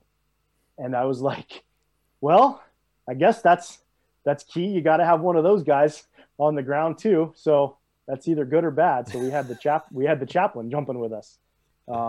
So we get in the flight and we're flying, and nerves are up, and the lights are red lights it's all red on the inside of the aircraft. And our jump master gets up, and we hang our rucksacks at this point, and we're standing up, and the way they did it, because they kind of wanted to like fool Iraqi radar and Turkey, because Turkey still didn't know we were doing this. Yeah. So we had to overfly Turkey, which was illegal. They got the U.S. had some State Department issues with us leaving from Italy, going to war in Iraq, and flying over Turkey. I remember we had F-15s escorting us in case anyone got froggy. But we're standing up now, getting ready to jump. We're 20 minutes out, and we're at like commercial altitude. We're at like 30,000 feet, and we jump from like 700 to 1,000 feet. And that was the plan. Once they crossed into Iraqi airspace, they were going to drop to that 1,000 feet. And they did. And they were flying up here. And all of a sudden, the aircraft's doing this, and we're going down 30,000 feet to that 1,000 feet. And I remember the door opening, and my jump master, stuck his head out the aircraft, looking around, and he stepped back in and looked at us. And then, he gave the middle finger out the door to Iraq. And I was like, all right, fucking rights. This is it. This is it. He was an old Ranger Battalion guy. And it was like, all right, this is fucking go time. And the red light was on. And then all I remember is the red light going to green light, and the train in front of me started moving. And as that train, I was right door, chalk 10, jumper number 25. So I was halfway in the stick, and then I was going towards the door. And then all of a sudden I was in quiet, and I'm in the pitch black, and I'm out under canopy over Iraq. And I was like, wow, this is fucking sick. Yeah. Like, this is the real deal. And it was quiet, and I landed. My parachute came down. The first thing I realized was I lost my gas mask on the jump. And I was like, well, this sucks. There's probably like 1,000 gas masks just fucking all over the scattered, desert. Yeah. Just scattered about. And I remember I was like, this is supposed to be Iraq. And we landed in mud. And it was tilled up farm fields in, late March in Iraq. And it was all mud. Yeah. And it was torn up. So I was like all soft. And now I'm soaking wet in desert uniform in March. It's like 45 degrees. And I'm like, I don't have a gas mask. So the second thing I remember is like, all right, dude, cut a piece of your parachute off. So I cut a piece of my parachute. I shoved it in my pocket just so I could keep it for later on. And then I got out of my parachute, put my weapon into operation. And I looked up, and I'm by myself. So I have to go find my assembly area. Couple of questions before we get to advance. Right. Jumping out the aircraft then, it's a quick draw. It's a short period of time, but yeah, it's fast. Super fast. I'm going to guess that you're too preoccupied to fucking shout across to one of your buddies, or even like for guys to talk mid-flight. Nope. So that never talk because you train. It's always quiet. And but is there surely one guy that's just like, fuck yeah? I don't know. I never heard it, because what you hear is when you leave the aircraft, the only thing you end up hearing is, so per like our training, you count to 4,000. So the moment you step off the aircraft door, you count to 4,000, because if your main chute doesn't open by 4,000, you have to pull your reserve chute, because you only have like 2 more seconds. So you're always like, I'm a guy that can't do it in my head. I have to count it out loud. So all you hear is like the jet engines, and you're like 1,000, 2, 1,000. So I hear 3, 1,000, 4, 1,000. It's me yelling it to myself. And I'm like, check canopy, look up, like, oh, sweet, my parachute's up. So like, that's the only thing you hear. Yeah. And by the time my parachute opened, like, I don't know the official altitude like our aircraft was at. I know they were staggered, but like by the time my parachute opened and I did my canopy check to make sure I'm good, no one's around me, like I looked down and I'm like, I released my rucksack, which is 35 feet below me. I lowered it, and then I hit the ground so fast because I had jumped more weight than I'd ever jumped before. Because we jump in training, you jump with blanks, but you're only jumping a couple mags. You're not jumping live frags. You're not jumping mortar rounds, claymores, and all that. I'm sure in training they have a maximum safety weight to what you're allowed to jump. And obviously, real time, it's just whatever the fuck you weigh. That's what you're jumping with. Second question then about that jump. Do you still have that piece of parachute? I do. Good man. And then what's the procedures for you to orientate yourself on the ground and find where you're meant to be? So we have tactical assembly areas on the ground, and every unit. So you remember, there's 1,000 guys jumping. Everybody has a mission, right? And we have to clear so we jumped on an airfield. And our purpose was to jump the airfield to secure it in order for follow-on forces to use that airfield to bring tanks and all that kind of stuff in. Yeah. And so there had been special forces guys on the ground already who were like the Pathfinder elements, and some Air Force combat controllers. They just marked the DZ. Yeah, and they had come up from the south using helicopters, like the special operations helicopters. Yeah. They'd come way up and marked all that stuff out so we could come in. So pre-brief, you learn what your objective is, and every so this is where like that LGOP, the little group of paratroopers, comes into to existence, is because every group has a mission set. And my mission, I had a road intersection that I had to secure at all costs to keep people from getting into the drop zone and getting into the flight line. So I was to go to my platoon, which is four squads, so 3 rifle squads and a gun squad. That was our platoon mission. But the minimum requirement was a squad leader, a fire team, and a machine gun in order to secure that drop zone. Yeah. To secure that road intersection. So the first group that made it to the assembly area, the first squad leader from 3rd platoon, that was his job. He would gather whoever he had, and he would go off and do that. So I'm heading this way, and people are heading this way. So I'm the only one heading that way. And I'm like, I'm following my compass. Like, I know where I'm at. Yeah. Like, you guys are fucking lost, or like, whatever. So they're all going to their own mission sets, right? And so it was a slog, man. It was ankle to knee deep mud the whole way. I got to the. I can just imagine how much of a shit show that is. It's like you hear someone rustling towards you, like, who's that? And you're under night vision, and you're like, hello? Yeah. And you're giving the call sign, counter call sign. It's like, have you ever seen The Longest Day, like the World War II Invasion of Normandy movie? Probably. I can't really remember. Great movie, but that's what they're doing. They're like, thunder, yeah, flash. yeah. Oh, yeah, yeah. You're calling back and forth, and so I get to the assembly area, and I was the first squad leader from my platoon there, and I get to my company commander, and I was like, hey, sir, Sergeant Colliton, 3rd platoon, I'm up. Like, this is this, and I'm like, oh yeah. By the way, I lost my gas mask on the jump, and he's like, okay. He's like, well, if we get hit, just throw your poncho over you. You'll be good. And I'm like, what? That's a great SOP. I'm like, are you serious? I'm like, whatever. So we were so it was such hard trekking to the assembly areas spread out over this drop zone, because this drop zone was huge. So normally, like, we're doing like 30-second drop zones where the aircraft flies for 30 seconds and you're kicking paratroopers out. This was a 60-second drop zone. So the aircraft is flying for 1 minute, starting with jumpers, going for an entire minute, dropping jumpers out. So that's a huge drop zone. And they had to immediately bank and pull up because they would have hit the Iranian border if they didn't. So it's a huge drop zone. So there's guys all over the place. So we get to our assembly area. I'm the first guy there. I gather up the min and force requirement, and I move out to this road intersection, and I do the mission. And then the next day, I actually found my gas mask on the drop zone, because we went back past where my parachute was, and I found my gas mask. But we assembled, and we secured the DZ, and they started bringing in planes like nonstop from that night on. And we just kind of started digging in, shell scrapes, fighting positions, and secured the outside while they brought in this massive amount of equipment, like, towed artillery pieces, all kinds of stuff to get us in the fight later on. And So how is that manifested by C-17 landing, unloading, C-17s flying landing, off again? Yeah. In the middle of the night. Yep. In the middle of the night. They would land, keep their engines on, do a quick turn. So that's another part, which is people don't know, is we had this Air Force unit that was with us on the jump. And their job was to set up flight lines. Like, the guys that take the stuff off the plane with a forklift, like, they jumped in with us. Yeah. And they set it all up, and then they, do all that kind of stuff. So they were starting to set all that up, and we had a pretty good corridor.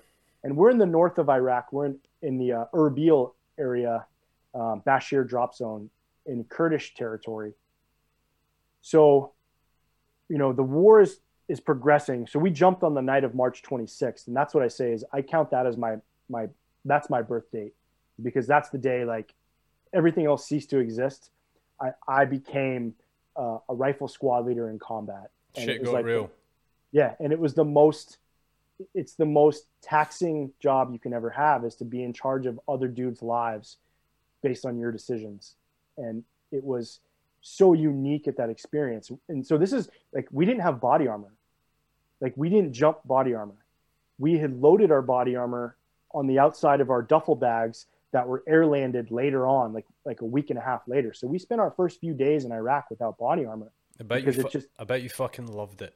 It was amazing. All I'm rolling around with is my belt kit and a helmet. It was great. Dude, there's days in Afghanistan I was like, fuck this, man. I don't even fucking need this. Like, I will get rid of the helmet, I'll get rid of the body armor, and I'll take my chances. I do not need this fucking 100%. weight. 100%. But, man, imagine I got shot in the chest. I'd be a fucking dumbass if I allowed that to happen. But how did the rest of that Iraq mission go for you then? Once you had your mission established So this is the crazy part, right? Is they told us like, hey, you guys are going to be in Iraq for 30 days because you're a quick reaction force. Your job is to secure the drop zone. You know, we might have you do a couple other things. Like they only gave us, like, I didn't even have desert boots because they didn't have my size when we went to draw them. So I had my like leather hiking boots on that we used for the field in Europe. And I had one extra set of desert uniforms in my backpack. And they're like, you guys will be here 30 days. That's it. And so they're like, well, now we have this 1,000 paratroopers in the north. Like, and the purpose of us jumping was to basically scare the shit out of Saddam. Yeah. And it worked because when we were on CNN, there were cameramen in the aircraft with us. And so Saddam woke up and saw on international news that 1,000 paratroopers that just landed in northern Iraq. He sent 5 divisions from the north of Baghdad to go protect Tikrit, which is what led to the rest of the army sweeping around Baghdad coming in from the north because it was all the divisions had left to go guard, Tikrit. So that worked, and the purpose of the paratrooper worked. We infilled. We're a force that was there to wreak havoc, and it did. And then he sent all these troops up. So then they're like, well, all right, well, what are we going to do with these guys? So they loaded us on 5-ton trucks that had come in, and we're like, a platoon in each truck riding in the back of these trucks. We start convoying south. And every night we would stop, we would dig fighting positions and dig foxholes, and we'd watch the bombers and the fighters go overhead and just knock the shit out of the Iraqi front lines. And then we'd go past the Iraqi front lines the next day and do the same thing. We'd see these trench lines and all these tanks that were destroyed and all this shit from the night before. And we just kept advancing and advancing. And then finally they said, all right, your mission is to take the city of Kirkuk, which is the second largest oil producing area in Iraq, in northern Iraq. And they actually, the Iraqi Republican Guards and the Baathists had blew up the oil wells. So we could see them from miles and miles out. They were burning these oil wells as we were advancing. And we, went into these oil wells, and we would go in every day and we'd clear out these Iraqi army bunker positions and trenches. And, you're doing infantry stuff, man. It was like moving in, securing a trench, dropping thermite grenades down, barrels of artillery pieces and tanks, and making sure everybody's dead in there.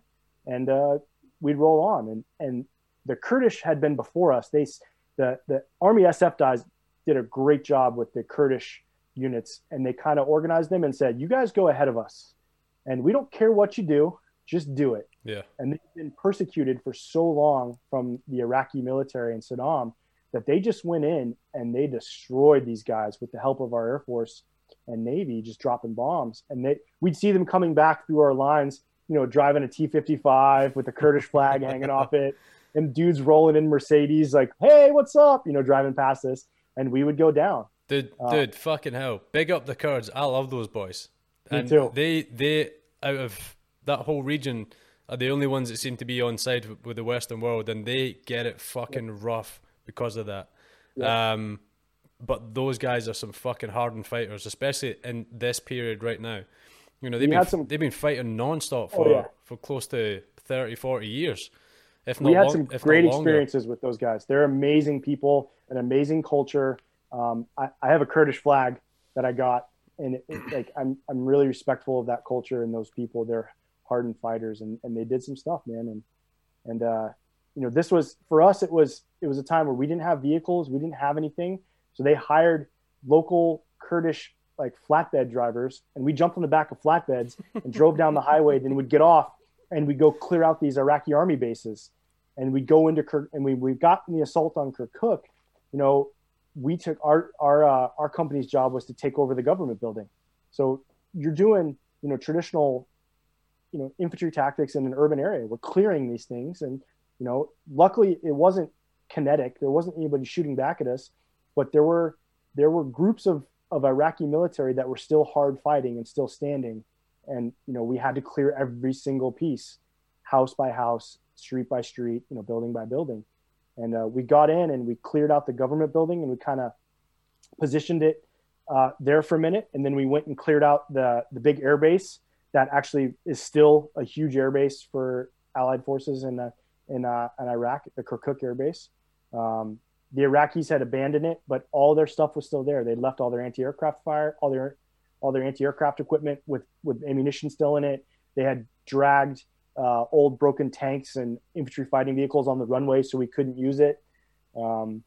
They done the exact same thing with ISIS as well. They just left all of their equipment for ISIS to just consume and make use of, and all that stuff that they had in 2014-13 was all American military stuff. They'd been given it by NATO or whoever, or the US, to help them fucking police their and, you know, protect their country.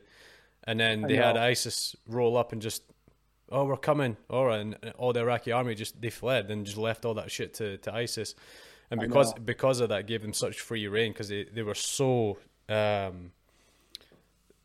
outfitted with good technology and good equipment that they could just fucking thrive for a couple of years before you know, you got the job done in the end. Thank God. But what was your highlight then from jumping in Iraq, and you know, what were some of the unique experiences that you remember from there other than the jump itself? So, you know, real quick, I'll just say, like, you know, we were supposed to spend 30 days there, and then they extended it to 60 days, and then extended it to 90 days. I ended up spending 1 year in Iraq. Two pairs of uniform. Yeah. It was literally, my brother had commissioned and was at Fort Benning doing his infantry officer school. And I called him and said, dude, go to the fucking Ranger Joe's, buy me 2 desert uniforms, put my name on them, and send them out here. And he did, because we didn't have it. That's insane, man. It is insane. Yeah, it's crazy. So, you know, some of the good experiences, I mean, overall, I learned a lot, because you know, I was there in 2003 in the invasion, and I left in March of 2004 as things were starting to get hot again.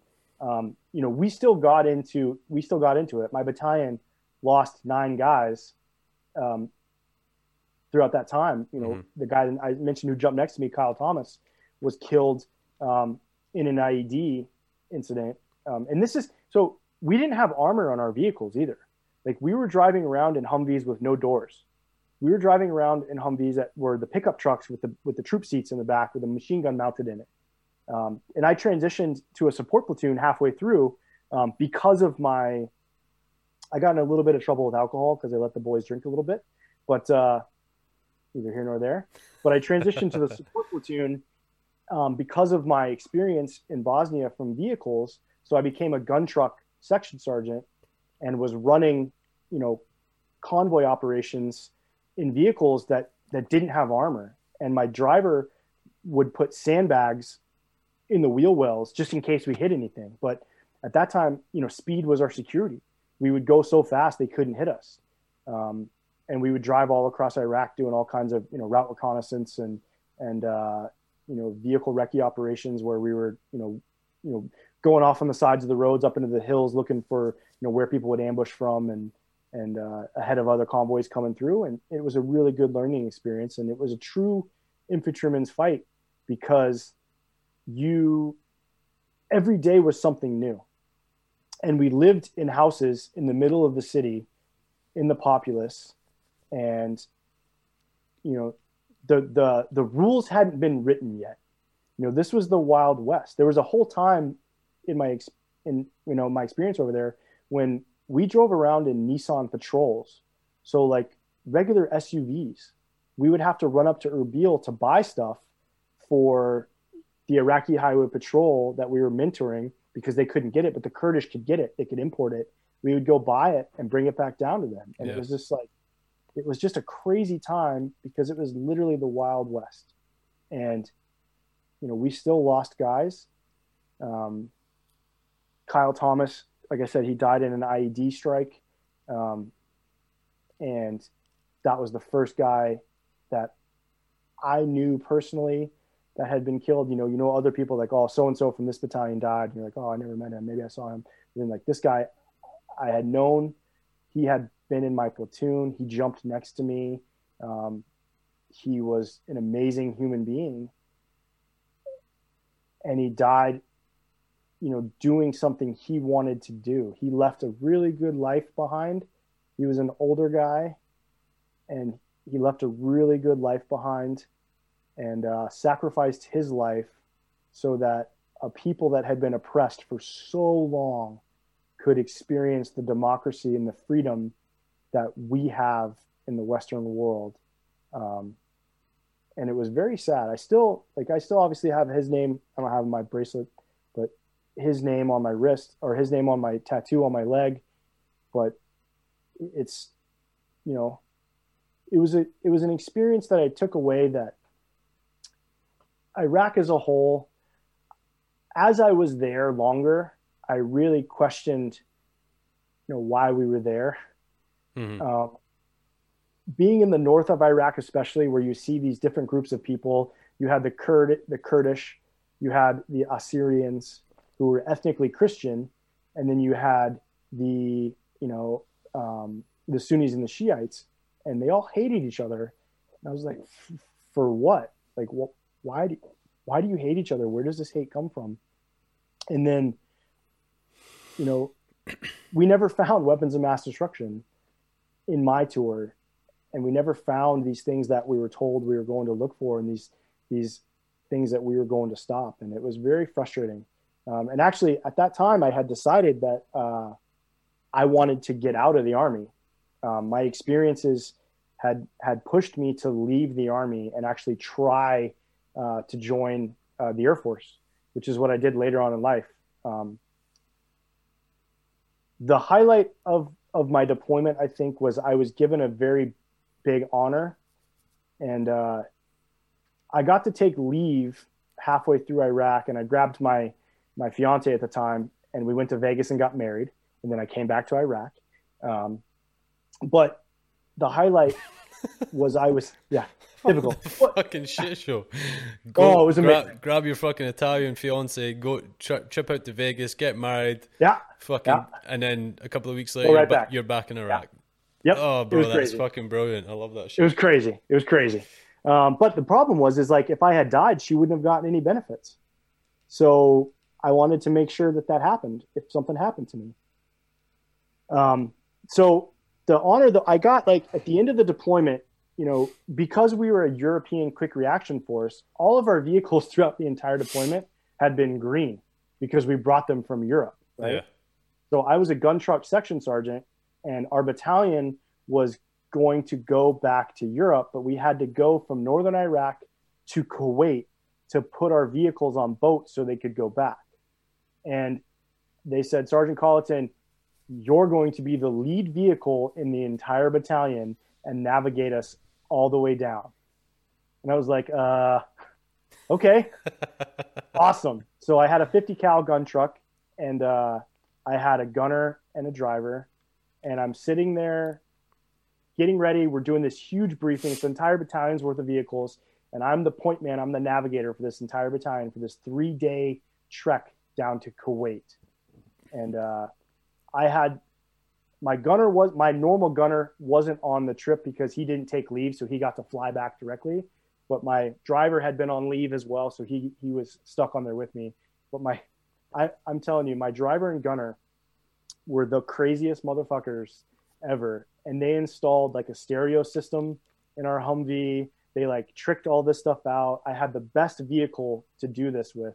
And I'm excited. I'm like, hey, I'm going to lead the vehicle. And my company first sergeant comes up and says, all right, Sergeant Colliton, I'm riding with you. And I was like, what? Like, why would you want to do that? And he goes, because if the action happens, this is where it's going to be at. Let's get after it. And I'm like, oh my God. So like no radio, no music, nothing. Right. And so first day we're like, listening to the radios, calling back and forth, like, Hooligan 5. This is our, my call sign was Hooligan 5. We're like, doing this back and forth, and we're chatting back on. So we had this thing at the time called Blue Force Tracker, which was like this computer screen in our vehicle, and it showed you where everybody else was, and you could send like text messages almost to another vehicle by their call sign. And my platoon sergeant from my other company was like in the convoy too, and he's messaging me. He's like, how's it riding with the first sergeant, sucker? And I was like, you motherfucker. But so we're driving back and forth, we're driving down to Kuwait, and then we spend the night outside of Baghdad. And the next morning, we get in, we eat chow, we get in ready to start the convoy again. And my first sergeant's like, he's like, does that fucking speaker system work? Like, roger that, first sergeant. He's like, here, put this shit in. And he hands me a CD to put in. And he's like, let's get this fucking party going. And he's like, he throws in like Kansas, some like classic rock, and we start rolling. And it's like, he just wants to be one of the boys too. Like he had the choice to fly back, but he was like, I just want to be in the action. He's like, I want to get in with the boys and drive in the Humvee and ride down. So we made it down. There was a couple IEDs that happened along the way. But the funniest shit was we pull into the, we pull in across the border. Once you get across the border from Iraq into Kuwait, you have to go. It's like a weapons free zone. Like you can't have mags in your weapon. You can't have anything. And they're like, okay, like these are the unauthorized pieces of equipment in this. You pull up to this checkpoint, and these military police guys are like, these are unauthorized pieces of equipment. Like if you have any of these things, they're considered contraband. So please put them in those containers over there. And it's like this long list, and all of a sudden you see they're like, please put them in those containers over there so we can take them home instead. Yeah. And so like all these guys were like getting out of vehicles, and you see them shoving AT4s and grenades and AKs and all kinds of shit that's in this. Things are overflowing, and they hadn't expected to deal with paratroopers. There was like, some guy pulling out like a chain of fingers and ears and like, here you go. Yep, like this is all right. That's contraband. Yeah. But yeah, so we spent a few days down in Kuwait. We had to power wash all the vehicles, get every trace of the Middle East off them, and they shipped back up to Germany to get refit. And they came back down to Italy to us. But yeah, I rotated back. I flew back in from Kuwait to Italy, and this is the kicker, man. Like this is how fucked up it is in the world. We landed at Aviano Air Base, and we have to take buses to Vicenza, which is like an hour away to where our families are. And we get off the plane, and we're shaking hands, like the general, his wife, they're all there. We get into this big hangar, and they're like, welcome home. You guys did an awesome job. You were only supposed to be there this long, but you really stepped up, and everything that happened, like, you answered the call for everything, and like, cause we did a lot of missions there that they asked us to do in the middle of the night, because no one else could do it. We would travel all over the place and kick down doors and do infantry shit. And they're like, you guys did such a good job. The Army has decided that in 11 months, you're going to Afghanistan. And you're like, so guys start doing the math in their head. They're like, okay, well, 11 months. They're like, all right, train up cycle, schools that you have to go to. They're like, I have a month with my family. That's it. Like, this is like, and it just, the mood just dropped, man. Yeah. It was like fucking rad, man. Sweet. And I went back. We got back home and went back to Italy, or to Vicenza with my family. And, I had chosen to get out at that time. But again, the Army has final say, and I was stop lost. So I was told I could not get out. And I spent 15 months, most of which was in Afghanistan, where I was already past my date of separation from the Army. It's one of those things that when you sign that contract, it's in the very, very fine print. And I spent 15 months of basically involuntary service. So what the hell is stop loss? Because for us, if you decide to leave the service or whatever, if you decide that you've had enough and you're signing off, then they can't deploy you within your last 6 months. Like, they have a duty of care to make sure that you've got all your terminal leave done, that you've gone through all the all the courses to make sure that you're good enough to go into civilian street and, you know, live a happy life, happily ever after. So how does that process work for you if you ended up spending a bunch of time over there extra that you shouldn't have done? It doesn't happen too much anymore because it's kind of a fucked up process, right? So it happened in Iraq, right? In the invasion. There were a couple guys that were like, they were supposed to get out, but they couldn't because we went to Iraq. These guys are only meant to be there for 30 days. So I can imagine there's guys that have got a whole heap of fucking other shit going on other than a year's worth of deployment. Like, if you're planning 30 days and you end up being there for a year, you know, so they let them go. Everyone's got a life. They let them go. So after a few months, they let them go. But there were so many people getting out of the Army and so much commitment that the Army had at the time to needs everywhere, like bodies, that they instituted a stop loss, which says you can't get out. So my end of service was the end of March. It was like March 30th of 2005. April 1st, I was in Afghanistan, and I didn't get out until June of 2006. God damn. So I spent an entire 15 months, a large majority of it in Afghanistan, stop lost. But it didn't stop me from doing my job because I loved the boys. And at this point, I had become an actual rifle squad leader. I was a staff sergeant, and I took a squad in battle company. So I'd gone from Able Company to HHC to battle company of the 2nd Battalion of the 503rd. And battle company is a very significant company. If you've ever seen the movie Korengal, that's battle company. So that was the rotation after me in Afghanistan. So all those guys in that I'd either worked for or they had worked for me previously in Afghanistan. Like the first Medal of Honor awarded to a living soldier since Vietnam went to a soldier from battle company of the 2nd Battalion, 503rd of the 173rd. So dudes were, you know, it's a pretty storied unit, and definitely proud to be from it. So I was a squad leader in 2nd Battalion, and we went to Afghanistan in 2005. And I could have signed an extension to where they say, hey, our colonel pushed it really, really hard to where they say, hey, can you sign this extension, you know, and you'll get this bonus or whatever. And it says you'll stay with the unit till the end of the deployment. And I didn't want to do that because guys had been let go during Iraq. They'd been like, okay, now you can go home. I was like, I don't want to get to Afghanistan for a month, and then the message comes down that anyone that stop loss can go home, but I signed an extension. I was like, nah, I'm not going to do that. So only myself and another guy didn't do it, and they never let guys go home early. But in the end, I actually ended up getting a payment. It was $500 a month, tax free, for every month you were stop lost, like later in life. But if I had signed that extension, I never would have got it. So I got like $8,000 later in life, like tax free. Good for you. Because I never signed it. Yeah, I was like, all right, well, hey, it's a benefit.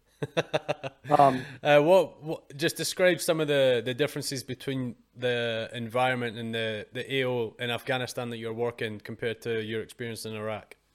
So I was in we deployed in March, April 2005 to Zabul province, which is just north of Kandahar on Ring Road 1. And 2005 was a strange time. I mean, 2003, 2004, 2005, 2006 was a strange time in Afghanistan because the Taliban were still licking their wounds from the complete ass kicking that we gave them in 2001, 2002, right? And then Iraq had really become the mainstream. So kind of Afghanistan had become forgotten about. And they really didn't know what to do with us. So guys had been deploying to Afghanistan for 6 months at a time. And then once Iraq kicked off, they didn't have enough forces to do the 6 month rotation. So they're like, we got to do these year-long rotations. So I think the guys that we replaced had been the first year-long rotation in Afghanistan. And I've listened to a couple of your other podcasts, and I'm pretty sure it's the same way in the UK where you don't want to talk shit about other units, but some units don't have the highest standards, and it's just a fact of life, right? Yeah, you can't all be in the top third. There has to be at the top third, bottom third, middle third. It just has to be like that. Absolutely. Sometimes the guys who think they're in the top third might not necessarily actually be in there, though. Yeah.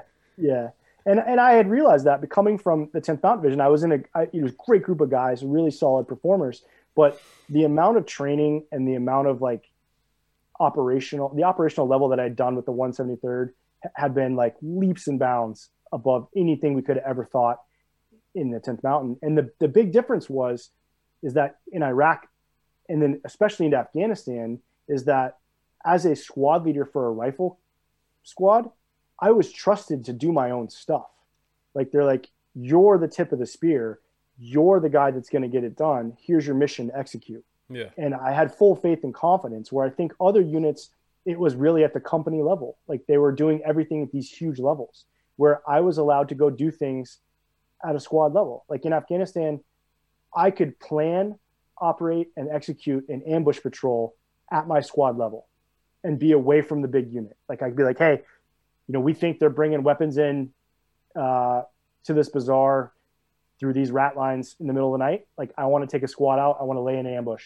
They're like, okay, plan it up and go. Yeah. And they had that faith and confidence in us. And then the other thing about Afghanistan in 2005 was they didn't really have an in-state to what we were supposed to be doing. Like, they really didn't know. Like, we didn't train the Afghan army. We didn't really work with them. We were operating by ourselves in independent company operations. And then they would give us battle spaces, and we would go own that battle space.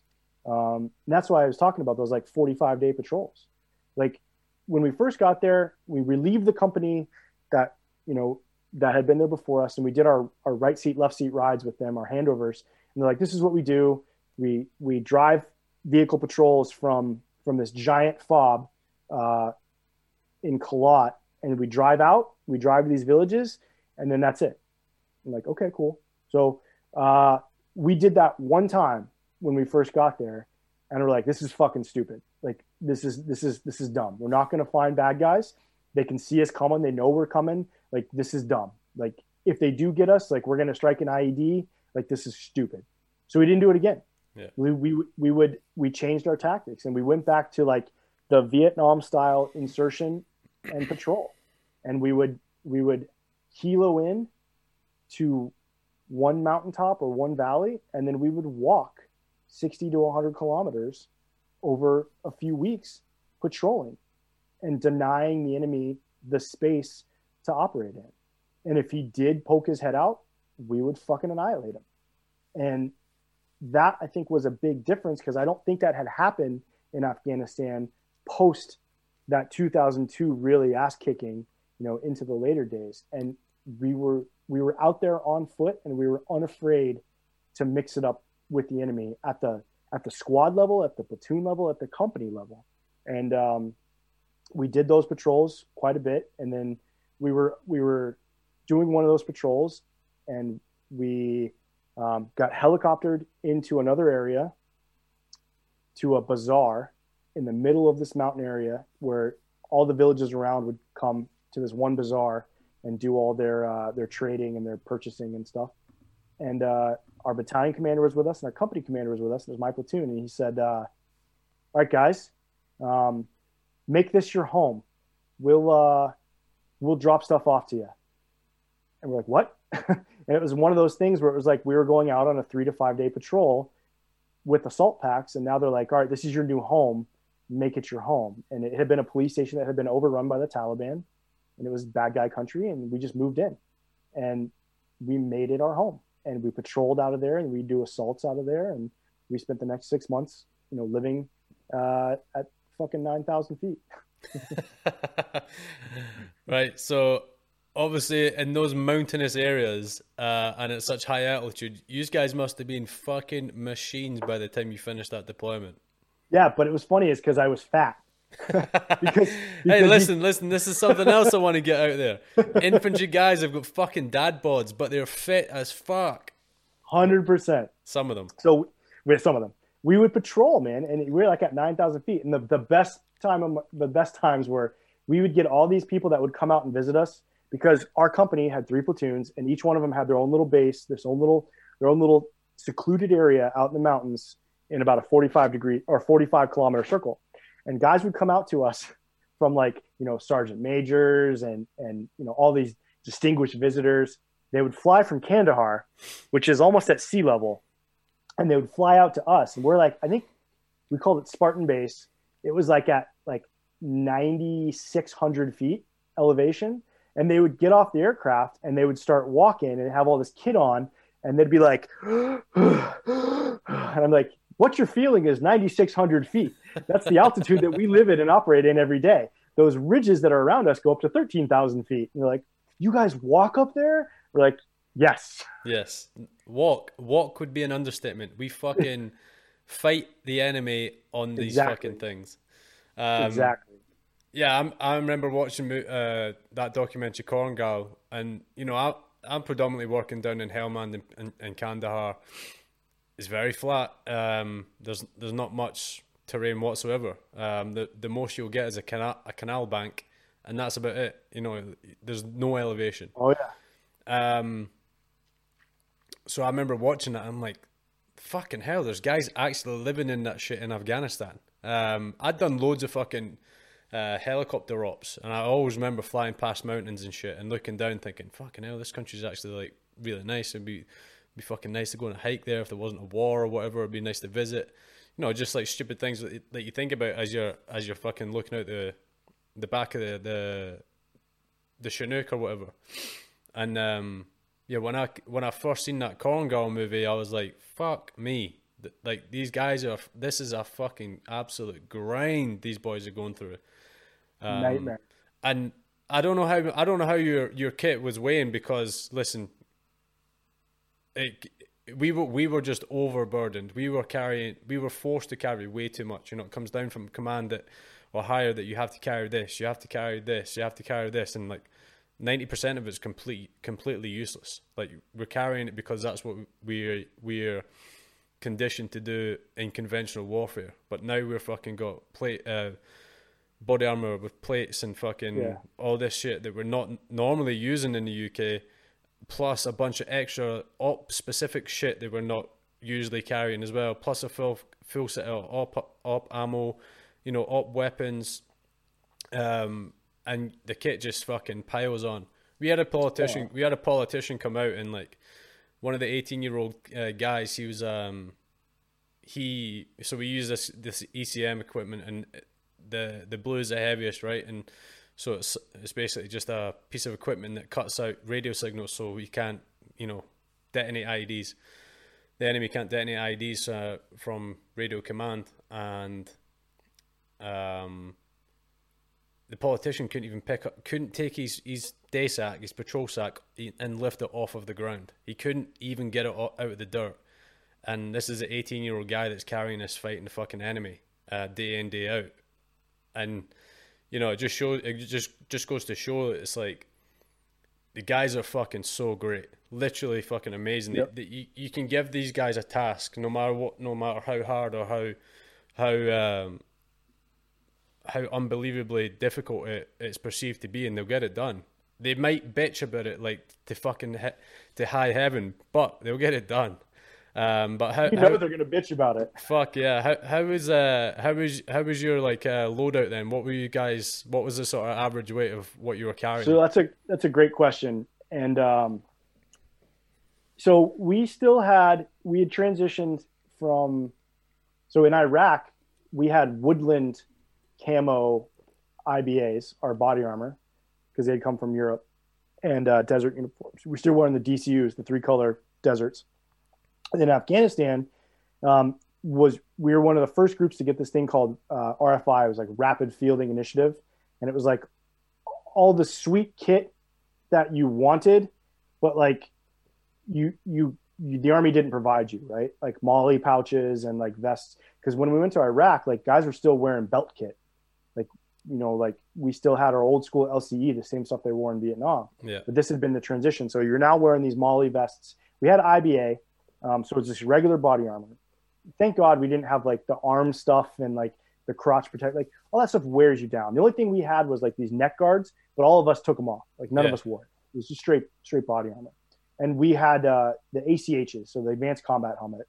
In Iraq, we had the regular Kevlar, like old school Fritz helmet. Like, but we'd gone and, we transitioned and we had the new ACHs, which were way more comfortable and just easier to manage. Still heavy as shit by the time you put a strobe light on it or you put your NVGs on it. It's like, that's why I got neck issues now, is because I wore a helmet with a fucking night vision device on it for 18 years. So like as a regular rifleman, I learned in Iraq that ounces make pounds, man. And if I needed ammo in a firefight, there would be ways to find it.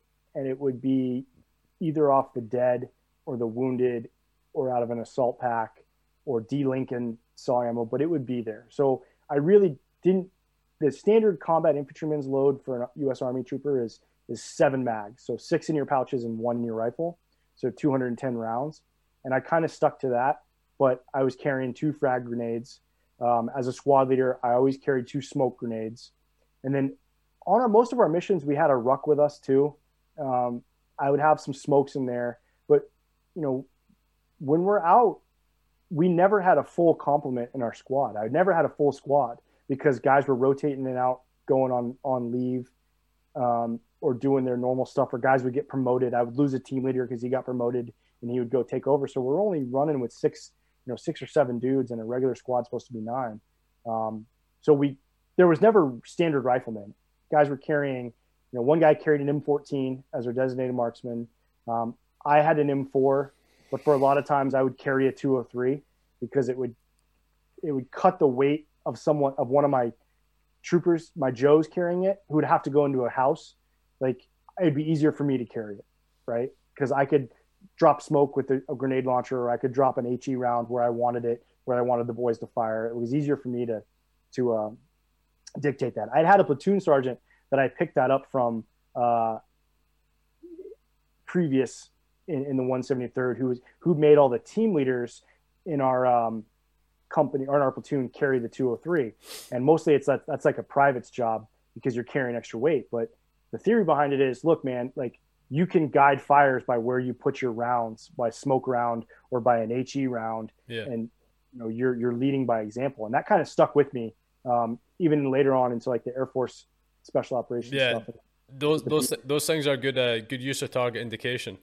Absolutely. And when you're engaging, they have a max range of 300 meters. So when you're engaging targets in a close in fight, like, that's a really good thing to have when you're like, all right, we're gonna assault the objective. I'm gonna put 3 HE rounds right here real quick, and now we're gonna go. Yeah. And you can, instead of telling, hey, Grenadier, I want 1 round, HE, 200 meters, on my tracer, fire. And you're like, I'm doing it myself, and the boys are zeroing in off that. So fucking swag method, just fire from the hip, just guess if it's right, boing, and it's gone.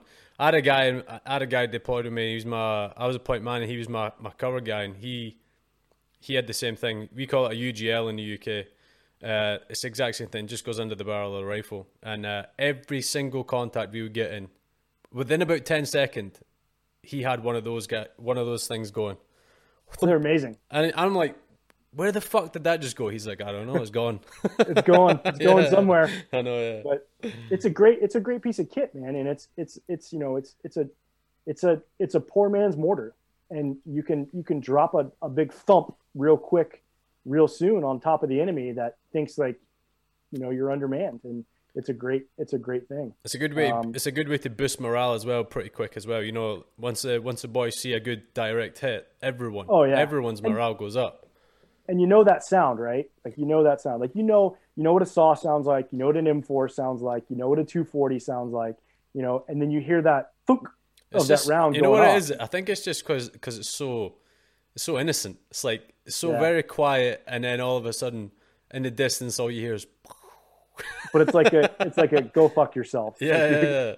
Experience this, and you can use it. What the greatest thing about that tool is, you can use it close to 50 meters in front of you. Yeah. And like, you're not getting spray, you're not getting splash back at you, but you're directing it right on them. And it's such a great tool, and it's such a good use of the weapon, in a close-in infantry fight. And it was great for me to have as a leader.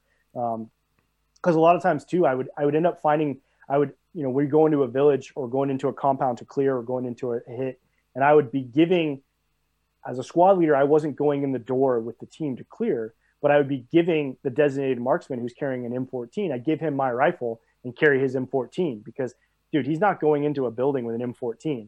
Like, it's just too big. So I'd give him my M4, I'd carry that. So I used to carry like 1 or 2 M14 mags, just in case. We all carried every one of, it's like standard paratrooper tradition, man. Everyone carries 100 rounds of 7.62 in their ruck for the machine gun. Saw gunners are carrying 600 to 800 rounds of link for their saws. Yeah. Some of them would carry a couple extra mags of 5.56 to use or to pass out. Any standard rifleman, he's going to get taken down because he's going to be carrying an AT4 or a Law or a Claymore on top of everything. And then, we only have one medic per platoon. So we all had individual first aid kits, but, I carried a bigger I learned in Iraq dealing with some extreme casualties that I wanted more medical kit on me than what I was going to use on myself, because if I had to use it on somebody else, I needed more than just what was in there. So guys would, we were carrying, combat lifesaver bags all mixed in. And then, I had a radio myself. This was the time in the embitters, the 148s came out. Like, when we jumped into Iraq, I had a PRC 126, which is like an old school Vietnam radio that you like dial the frequencies in, and it had like the old school hand mic, like talking on it. Oh yeah. And as a squad leader, I carried that, but we started carrying, I think we took it from the UK. Actually, it was a big British thing, like the one earpiece with like the rubber piece with like the little like cloth headset thing. Yeah, and it's got like a little mic piece across that. Yep, we started getting those, and those things were fantastic. Yeah, they're called PRRs, personal role radio. Yeah, so just that headset itself was brilliant, and I carried that because a lot of guys were starting to get issued like the Peltor style things, like, but I couldn't hear. I didn't like it. It was too confined. I couldn't hear what was going on around me. Yeah. So I just carried that. I wore that forever. Or I wore. Where did you get that? Like a lapel mic. I got that in Afghanistan. From a British guy. No. We got them issued for our plugs. All right. Like, okay. All right. They must have got them from the Brits though, because our uniform jacks were different, I think, than the British ones. I never really did a lot of work with UK forces. We were in different areas. We did have Harriers, like UK Harriers, that supported us on CAS a few times in Zabul province in the Argonaut River Valley, but I never really spent a lot of time mixing it up with the UK boys. Only one time on a soccer pitch in Kandahar when one dude smashed my team leader's shoulder. What year was that? That was 2005. Oh yeah, before my time. I wouldn't be seen dead playing soccer anyway. I'm more of a rugby player. I don't have the finesse for that for that womanly sport. But what was one of the key events that stick in your mind from Afghanistan then as a squad leader? So we when we got into contact, it was sustained contact. I'm talking like 72-hour gun battles, and running gun battles. There were a few times. There was one time we were the task force QRF, so we were the QRF for all of RC South, and we got called out. One of our sister companies had run into, like, again, you're out patrolling. They don't know you're out there because you're walking and you can disappear places. They walked into a Taliban meeting, and it was like 200 guys that had come into this meeting because I don't think the Taliban had known what to do with us because we were so unconventional to what they had seen that they didn't know how to act. And they would like take their pot shots and they would, drop 107s on us. They'd fire RPGs from cover. but like there had never been like sustained actions. And then they rolled in on these guys that were in the middle of the meeting, and there was a huge gun battle, and they dropped us in as the QRF in blocking positions to keep them from escaping down the adjacent valleys. Excuse me. And we came in at night. I remember our CH-47 was going, like, flew right across the gunfight, and there were tracers going all over the place below us. And it was so crazy that the door gunner on the 47 let go of the gun and like pulled himself back in because he was afraid he was going to get just, and we're just like, fuck yes, like this is awesome. And I remember like the ramp coming down, and it's like, all right, this is going to be hot. And they put us on a blocking position, and we didn't see anything. But the middle of that night, there were like 14, 15 dudes that were trying to get out of the battle. And we called in AC-130 fire on them right in front of us. It was like 200 meters in front of us, but we were on a cliff and they were down below. So it wasn't danger close to us, but we dropped, 105 rounds right on them, and it was gorgeous. It was a pretty sweet thing to see and to feel. And then we had a really good. So what you're talking about earlier was like, the infantryman will carry anything, and he'll do his job, and he'll just walk, and he'll bitch, but when it comes down to it, when it's time to fight, like that guy, the guys that I know that I was in charge of, and the guys in my platoon were fucking ferocious. And like once that moment happened, that it's like it's on, like bitching ended, and these guys were going to kill. And it's one of the greatest things to see. And when you're with a unit that's been trained so much and you do so many exercises, that it's clockwork and it just happens. And it's guys setting in positions of fire. And we got hit. We've been in about a 72-hour gunfight. We'd kind of done vehicles and foot. And I was a section sergeant for a gun truck. So my squad was on a couple gun trucks, and we were just supporting the guys on foot. So basically we would like let the guys walk a couple kilometers ahead in the river valley and then see if they got hit. If they didn't, we'd bring up the trucks. If they got hit, we'd bring up the trucks and lay in, we had 50 cals and Mark 19s and lay in some pretty heavy heat on them. And so we got hit one night in our patrol base, and we returned fire, and we sent out a recce patrol, and they, had found the position where there was, the fresh wrappings from the RPGs and the piles of brass, from PKMs and RPKs and then AK rounds. And so we knew there was a good unit in the area because, guys, your average Taliban dickhead with an AK will just, pot shot at you. But if they have support by fires, if they have, it's a good unit out there. And so we found that, and we pushed into a village where we thought they may be coming from. And of course, the village says, oh, no Taliban here. We're all good. We don't, nothing bad. And there was one guy that we rolled up that was military age. He didn't have like farmer's hands. Like, yeah. And you know what I mean, right? Like this dude's not digging in a ditch for the rest of his life, growing shit. He'd been typing all his life rather than fucking digging irrigation ditches. Yeah. And you could just tell that this guy was not. So we rolled him up, we grabbed him, right? And we're going back with this dude, and we get hit on the way back. And this guy's eyes, like that's one of the times that I've seen like pure evil, and it's in this guy's eyes, right? He's just looking at us like he hates us with every ounce of his life. And we got hit by a pretty coordinated group of bad guys, and they started dropping mortars on us. So they were pretty coordinated. Their mortars. So I think their delay had been like their radio delay or their runner link was like 3 minutes too slow, because they would always drop mortar rounds on where we had just been. And so like it wasn't getting back to their tubes fast enough, because they were dropping Willie Pete rounds and they were dropping HE rounds, and you could see it like, oh shit, man, it was like 300 meters behind us as we'd go forward. And we kept this guy with us, but so we were crossing a river. It was the Arghandab River in the Solon Valley area.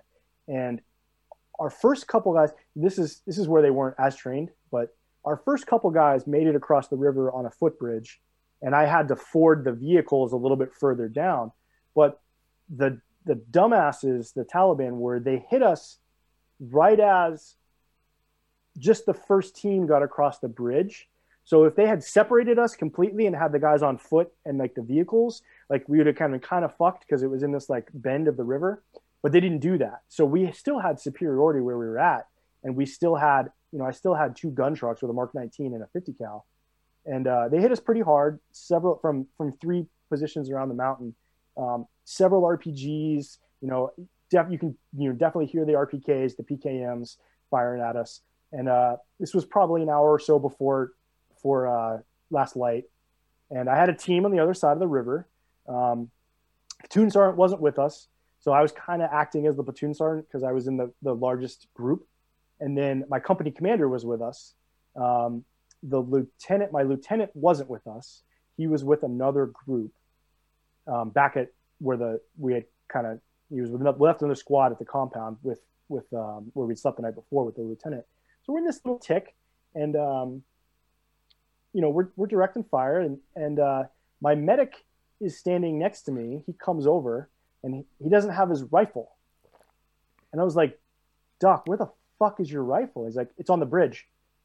So he had been in the middle of the bridge when he got hit, when he got shot, and dropped his rifle and jumped in the water, and then like swam, like made it over to where we were. He's like, yeah, it's on the middle of the bridge. And I'm like, Doc, you might need that. So we're going to have to go get that. And he's like, what, out there? And like, yeah, Doc, we're going to go get that. He's like, I'm going to provide cover fire and you're going to get your rifle. He's like, okay. And so I'm like, are you ready? So I ran out and I started like popping at, known, likely, and suspected targets. And I realized like, it's a stupid thing to do because I'm the only dickhead out there firing my weapon in the middle of the open. But I had to get him to get his rifle. So he ran over, grabbed his rifle, and then I came back and I was like, all right, Doc, don't drop your weapon again. Like, we don't need you yet. There's no casualties. Like, maintain.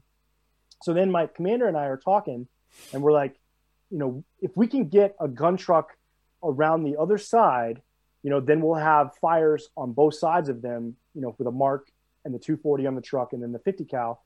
Like we can get, kind of isolate them and hit them from 2 sides and we can assault up. And he's like, yeah, he's like, roger that. He's like, all right, take your vehicle and go and ford it like 200 meters back and cross over. I'm like, all right, roger.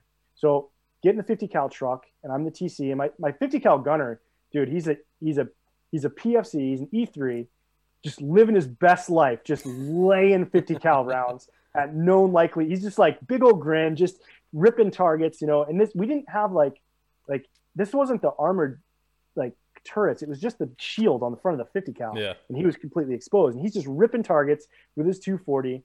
And we go to cross this river. And as we're crossing, on the left side of the vehicle, the riverbank the river in the middle gives away to sand. And the whole left side of the vehicle sinks into the water and is dead in the water. So now we got this Humvee with a 50 cal in the middle of the river that can't go anywhere.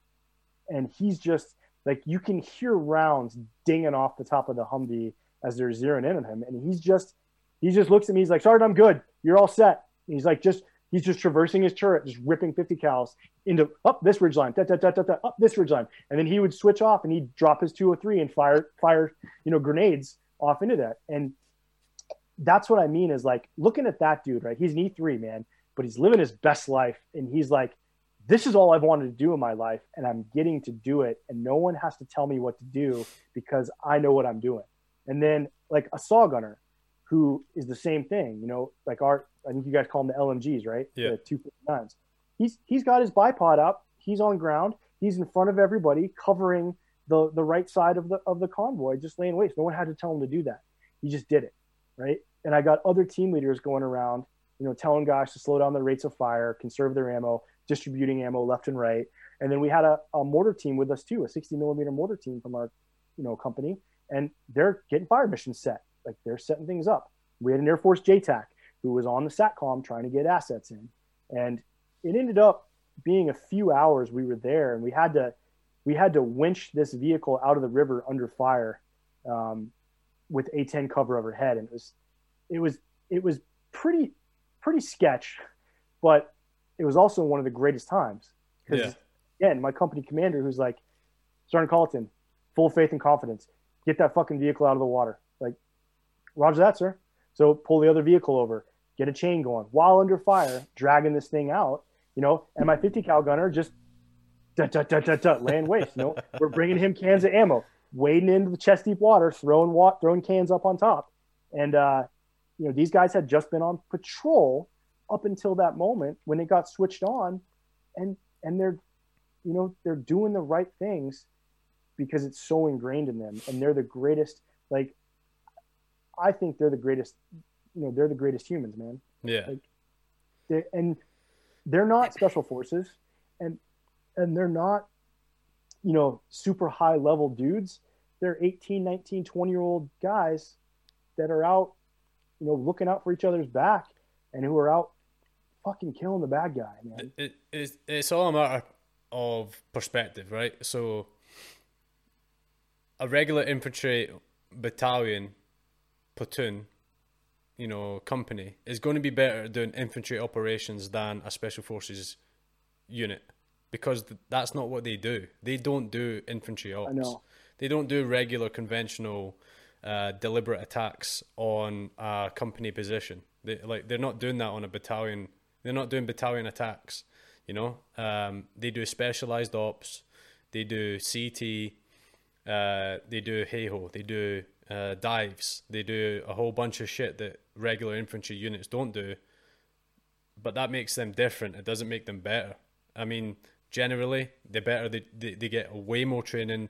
The guys are selected through way more funding. Yeah, they get way more funding, and the guys that they get at units have went through a strong selection process, so they generally do have better guys there.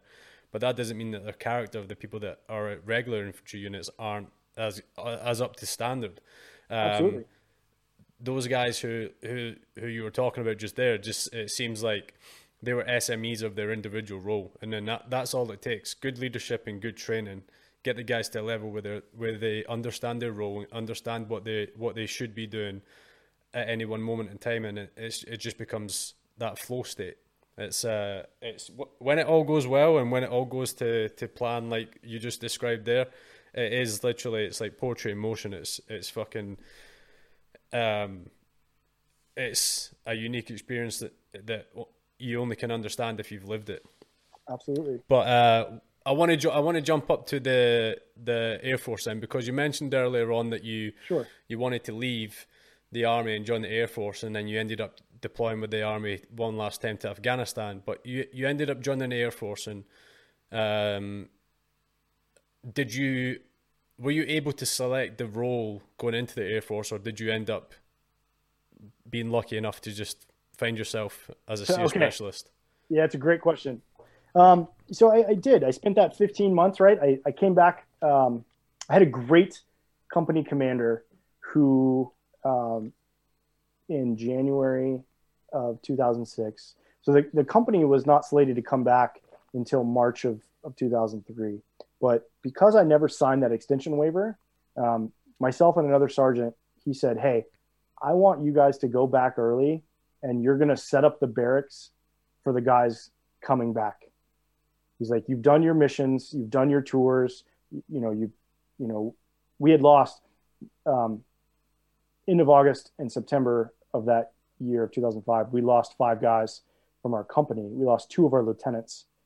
We lost 50% of our lieutenants in the span of like 10 days. And it had gotten real nasty in August, September, October, where the Taliban really wanted to hit hard before they went away for the winter. He said, "You guys have done your stuff. You've done your trigger time. You've chosen to get out. Like, go back, enjoy it."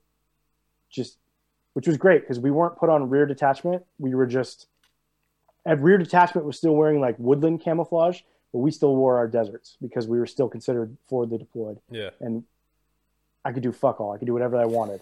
It was great. And we just went back early, and then I got out. The company came back in March, April. They went on leave. I got out of the Army in June. My intention had always been to get out of the Army to join the Air Force. It's not that I didn't like serving. I really wanted to serve, but I wanted to serve on my own terms. I wanted to do something on my own terms. So I had actually tried to reenlist a couple times in the Army. I wanted to become a flight medic and serve on helicopters and be in medevac. But they said, you're an E6 in the infantry. That's all you can reenlist for. That's it. And I was like, well, I'm not going to do that. Like no thanks. Because I knew the writing on the wall. Yeah. And we could see it. You were going back to Afghanistan a year later, and then a year later after that, and a year later after that. And I had friends of mine that were peers that were E6s with me that did that. And they were killed. And they died. And it's how many times can you just go back before it's your lottery and you get severely wounded or you die? And I didn't want to, I was like, if I'm going to do it, I want to do it on my own chances. And I wanted to join the Air Force to be a JTAC. Because I love the Army infantrymen. It's the greatest thing in the world. And I wanted to be able to support the Army infantrymen in a specialized role. But these guys only deployed 4 months at a time. They had a lot better kit. They were a lot better well taken care of because they were in the Air Force. And I had seen that through my deployments in Iraq, being on an Air Force base, and then, with JTACs who were with us in Afghanistan. So I clean left the Army, and I moved back to the States and was like, hey, I'm just going to go to the Air Force recruiter. I'm going to get this done. And I'm not going to take no for an answer. So I went to the Air Force recruiter, and the guy said, oh, fuck yeah, absolutely. 100%. And I'm like, okay, that was a lot easier than I thought. So he's like, you have to do, he's like, doing this checklist. It was like, are you this rank? Yes. Do you have these medals? Yes. Do you have this? Yes. Are you an infantryman? Yes. I was like, all right, you had to have like 30 points off this checklist. And I had like 45. And I was like, yeah, you can do it. He's like, the only problem is we only allow so many every year to come in. And this was like August. And so we call it a fiscal year in the United States. So our new money kicks over in October. He's like, so you have to enlist October 1st to get that. So he's like, come back to me in September and we'll work it all out. I'm like, okay, cool. So I'm living in the States. I'm with my wife and my 1-year-old daughter back home where I'm from. I don't want a job because I'm like, well, I'm going to go do this real quick. Like, I'm living off all my deployment pay. I've just been deployed for 12 months. Plus I got that $8,000 for being stop lost. I'm like, this is great. We'll have an apartment. We'll be good. Yeah. I'll just work out every day and just live life. So I go back to the recruiter in September and he's like, oh yeah, no, it's not going to happen. I'm like, what? He goes, yeah. So they changed the policy and they say you have to hold an equivalent job in the other service in order to come over to the Air Force. And I'm like, well, we don't have JTACs. And he's like, yeah, I know. He's like, so like the jobs that are like banned, like if you were a member of the band, you can come over, or if you were an EOD guy, like a bomb disposal guy, or if you were a rescue swimmer in the Navy, you could come over to be a PJ. You just have to go through the selection and stuff. And I was like, well, this fucking sucks. So I went back and talked to my dad, and there's an Air Force base next to where I grew up, in the town where I grew up. And it happens to be where the United States Air Force Combat Survival School is, because they go up into the mountains in Washington where I'm from. And my dad called out to somebody at the base that he knew from, my dad got out of the military. He's kind of got into politics. It was like local level politics. Yeah. And he knew some people. And I get a phone call from a chief master sergeant, so like a sergeant major type from the survival school, who's like, hey, he's like, I heard you're interested in coming out and joining the Air Force. Like, would you like to come out and talk to me and just kind of see what's up? And I said, Chief, I'd be happy to. So I'm technically still in the Army at this time. I'm still on my terminal leave and stuff. Yeah. So I'm like, well, I guess I got to make a good impression. So I'm like, all right, I'm going to go out to the base in my Class B uniforms, right? Just like when I met that recruiter from the Guard a long time ago. But this time I got a lot more shit on my chest. And I'm still in an airborne unit, so I still have my paratrooper boots on, my maroon beret. And I go out and I go to the headquarters building. And I'm like, yeah, I'm Staff Sergeant Colliton. I'm here to see, this chief. And he's like, hold on. So the chief brings me in. He's like, hey, how's it going, Sergeant Colliton? How are you? Blah, blah, blah. Like, great to meet you. And he's like, what do you know about SEER specialists? And I was like, nothing. I'm like, I don't know anything. He's like, okay. He goes, so he starts telling me about what they do and who they are. And it sounds really, really cool.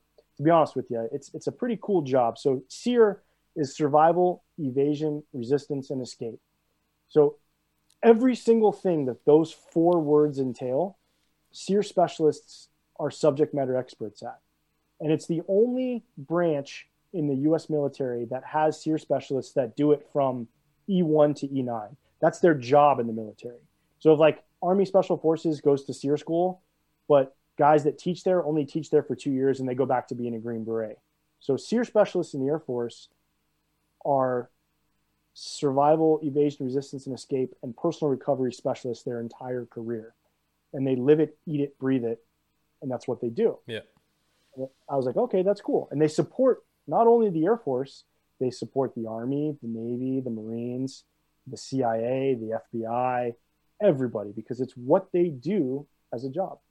So I said, well, Chief, I really appreciate it. This sounds really, really cool. But I said, I really want to be a TAC P. I really want to be a JTAC. And this is what the recruiter's telling me. He goes, all right.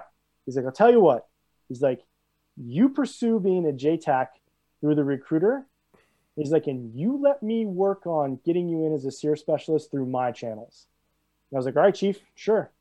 So in February, I got a call and he says, hey, go see the recruiter tomorrow. You're coming in as a SEER specialist. And I was like, all right so man. I'm here. Yeah. So the Air Force takes, at that time, the Air Force took 40 people a year prior service from existing, like they were already in the Air Force, got out and want to come back in, or they were in another branch that wants to join. And they take 40 people a year. And I was one of them for that year. And it had to go to the top general of the Air Force desk to get signed off on.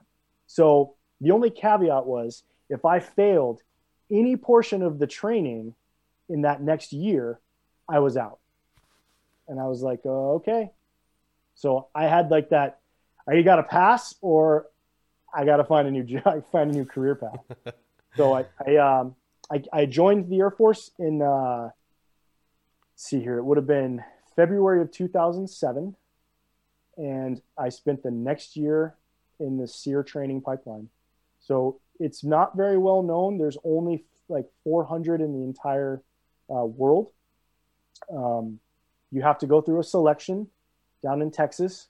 I had to go to a course first, which was the prior service sister service course, where it was 1 week.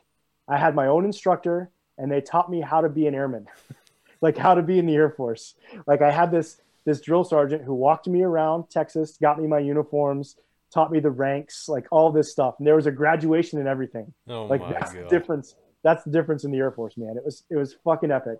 It was great. She would take me out to lunch every day. We'd be like finished, and like it's like I'm like, all right. The only problem was I had to drop rank, so I was a staff sergeant in E6 in the Army, but I became an E5, which is a staff sergeant in the Air Force. So that was the only thing, because I didn't have enough years, and their rank structures are all different. So, Right. I went through selection, which is like a few weeks long, and I went with a bunch of guys who just graduated basic training who were going through selection, kind of similar to like the 18 X-ray program. One of your guests a little while ago talked about that. Yeah. Kind of coming in, same kind of thing. So you go through this selection in Texas, and it's half on base where it's all PT. They're just smashing you all day long, runs, rucks, swims, all kinds of stuff. And then you go out to the field and you do a bunch of exercises. Because the key about being a SEER specialist is no matter what, you're a teacher. You have to educate your client on everything survival, evasion, resistance, and escape. So if you can't teach, they don't want you. But you have to be able to teach after you just, rucked 12 miles. You have to be able to put the rucksack down and be like, okay, now we're going to learn how to do a fire. Now we're going to learn how to build a shelter. So you have to be able to do all that on top of, all the physical stuff. So you do that, and then you ship up to Fairchild Air Force Base, which is actually where I'm from. So it's kind of cool. I was stationed, right where I grew up, so I knew a lot of the area. But you do the actual survival course first, which is back then it was 17 days. Now it's 19 days, where you learn all your field craft survival. So you're in a small element, and you do all your field craft, shelter building, fire building, water procurement, navigation, and then you do a movement, rucking, helicopter pickups, signaling, all that stuff. And then you spend a little bit of time in the prisoner of war camp. And then you go through all the academics where you learn all the stuff about resistance. And then you go back to the prisoner of war camp and you put into effect all the stuff you learned. And then you graduate. And that's a course that all Air Force special operations people go through, and all Air Force air crew. Yeah. Like So pilots Yep. and pilots, gunners, navigators, pararescuemen, combat controllers, TACPs, anyone that has a possibility of being behind enemy lines, they go through that course. Yeah. And so that's the course you're going to end up teaching as a brand new guy, as a SEER specialist. So once you go through that course, there's a couple of other courses you have to go through. You go through a water survival course where you learn how to, put the raft out and all the stuff you do in open ocean survival. Then you go through the actual SEER specialist course, which is 6 months long. And you spend time in every single biome environment that you could find in the world. So you do 2.5 weeks in the mountains where you build a base camp, and you're building everything by hand. It's all survival building. So you have an axe and a knife, and you're in a group, and you build all your shelters, and you build this giant, we call them quad pods, where we put a parachute over the top, and it's like your classroom. And then you're building fires, but everything's time standards. So you have to build a fire that's knee high in this amount of time while the instructor's watching you, using the proper techniques at the time. Yeah. Whether it's raining or snow, it doesn't matter. And on top of that, you're learning how to teach all these things as well. So you spend time in the mountains, then you go out to the desert. You spend times in the desert doing the same stuff. Then you go into open ocean coastal, and you're out on the water in a raft. They take you out on a Coast Guard cutter 5 miles out and kick you off with the raft. And you have to go through all your living survival days. And then you have to come to shore on a raft. You have to survive on the beach. And you're doing this in teams, and you're taking turns teaching each other all these lessons while you're doing it. Then you do an extended evasion phase where you're in a 2-man team, and there's hunter groups that are out looking for you. And you have to do your evasion tasks and make radio calls. And if you get captured, it's not fun. And you have to do that in an urban environment as well as in a green environment. And then at the end of it, you put it all together, and you do a month-long phase called teaching techs, where you have to write all your lesson plans, get them approved by the instructors. Then you have to teach all these lessons to your fellow students. And then you have to do that on base, like in the classroom stuff, where you learn how to do, like, you learn how to improvise, you learn how to map read, you learn all these things. And then you have to teach your fellow students how to do that. And you put all that together out in the field in a 2-week exercise called teaching techs, and that where now you're being graded on you teaching your fellow students how to do this and how they perform. And then you do a ruck phase where you're walking, 50 plus kilometers, teaching map reading, all that stuff. And then when you graduate, you're issued your beret. It's a sage green beret, and you now go into the apprentice phase, where you have 6 months to certify as a field instructor, teaching that course to actual aircrew members who are getting ready to go out and fight the war. So by the time you graduate and certify, you've been doing this for a year and 2 months, almost a year and a half, and you're a pretty good subject matter expert. Then you have to go to Arctic. We do a Arctic course to certify. You have to go up to Alaska in January, and you do an Arctic survival course. And once you teach at the SEER school, so I was fortunate enough because I was already a sergeant. I taught a couple lessons. I taught a couple crews. So you carry a crew in the field. Then you can go work at. So this is also a job that is also airborne as well, because you have to demonstrate the emergency parachute to the students. So I got to jump the orange, white, green, bright parachute that the emergency that's on the planes. I got to jump that as a demonstrator in front of the students as they were going through parachuting survival. So it's kind of a cool thing too. So you still have wings. And then some of our guys, some SEER specialists get to go to Halo school and they work as test parachutists. Some guys go to scuba school that work in the water survival stuff. So it's a pretty unique career field that has some pretty cool options. And I got lucky enough after teaching for 2.5 years at the schoolhouse, I got to go operational, where I went out to Okinawa, Japan for 3 years. And I worked as the primary SEER specialist for a combat wing. So I was still doing teaching, where I was showing pilots and aircrew and in the Air Force have refresher training requirements. So every 3 years, they have to go do a 1-day SEER refresher. So I was running that for them. But I was also working with our rescue helicopters and providing scenarios for them. So having been in combat, and these guys were rotating into Afghanistan, every 6 months as the Pedros, working in and out of Afghanistan. They were down in Helmand too. The Air Force Pedros did a lot of CASEVAC operations. Yeah, we used them a lot. We used the Pedros a lot, and even on my second deployment when it wasn't as crazy, we still used it. Our first casualty of my second deployment, he got picked up in a Pedro, and it's like, I just remember like one of the guys hit an ID, and then there was a long contact afterwards. And it was like, as a private soldier, you don't get told shit, so you don't really know what's going on. But all you're talking about to the boys left and right, you're like, what the fuck's going on? Why is no one come to pick the boy up yet? And then little do you know that the British medical emergency response team, they won't fly onto a hot LZ, whereas it's like, right, as soon as they've said we're not coming, it then defers straight to the Pedros, and Pedros are like, okay, live for it. Yep. Send us in, yeah. And then as soon as it, like we were talking about earlier on, when with those UGLs being fired in as a target indication, like as soon as the boys hear that Pedro's coming, it's like, it's fucking ultimate morale. One, because you know that your fucking boy's definitely going to get out of here fine, and then two, because he's in no better hands than a fucking PJ. PJs are like.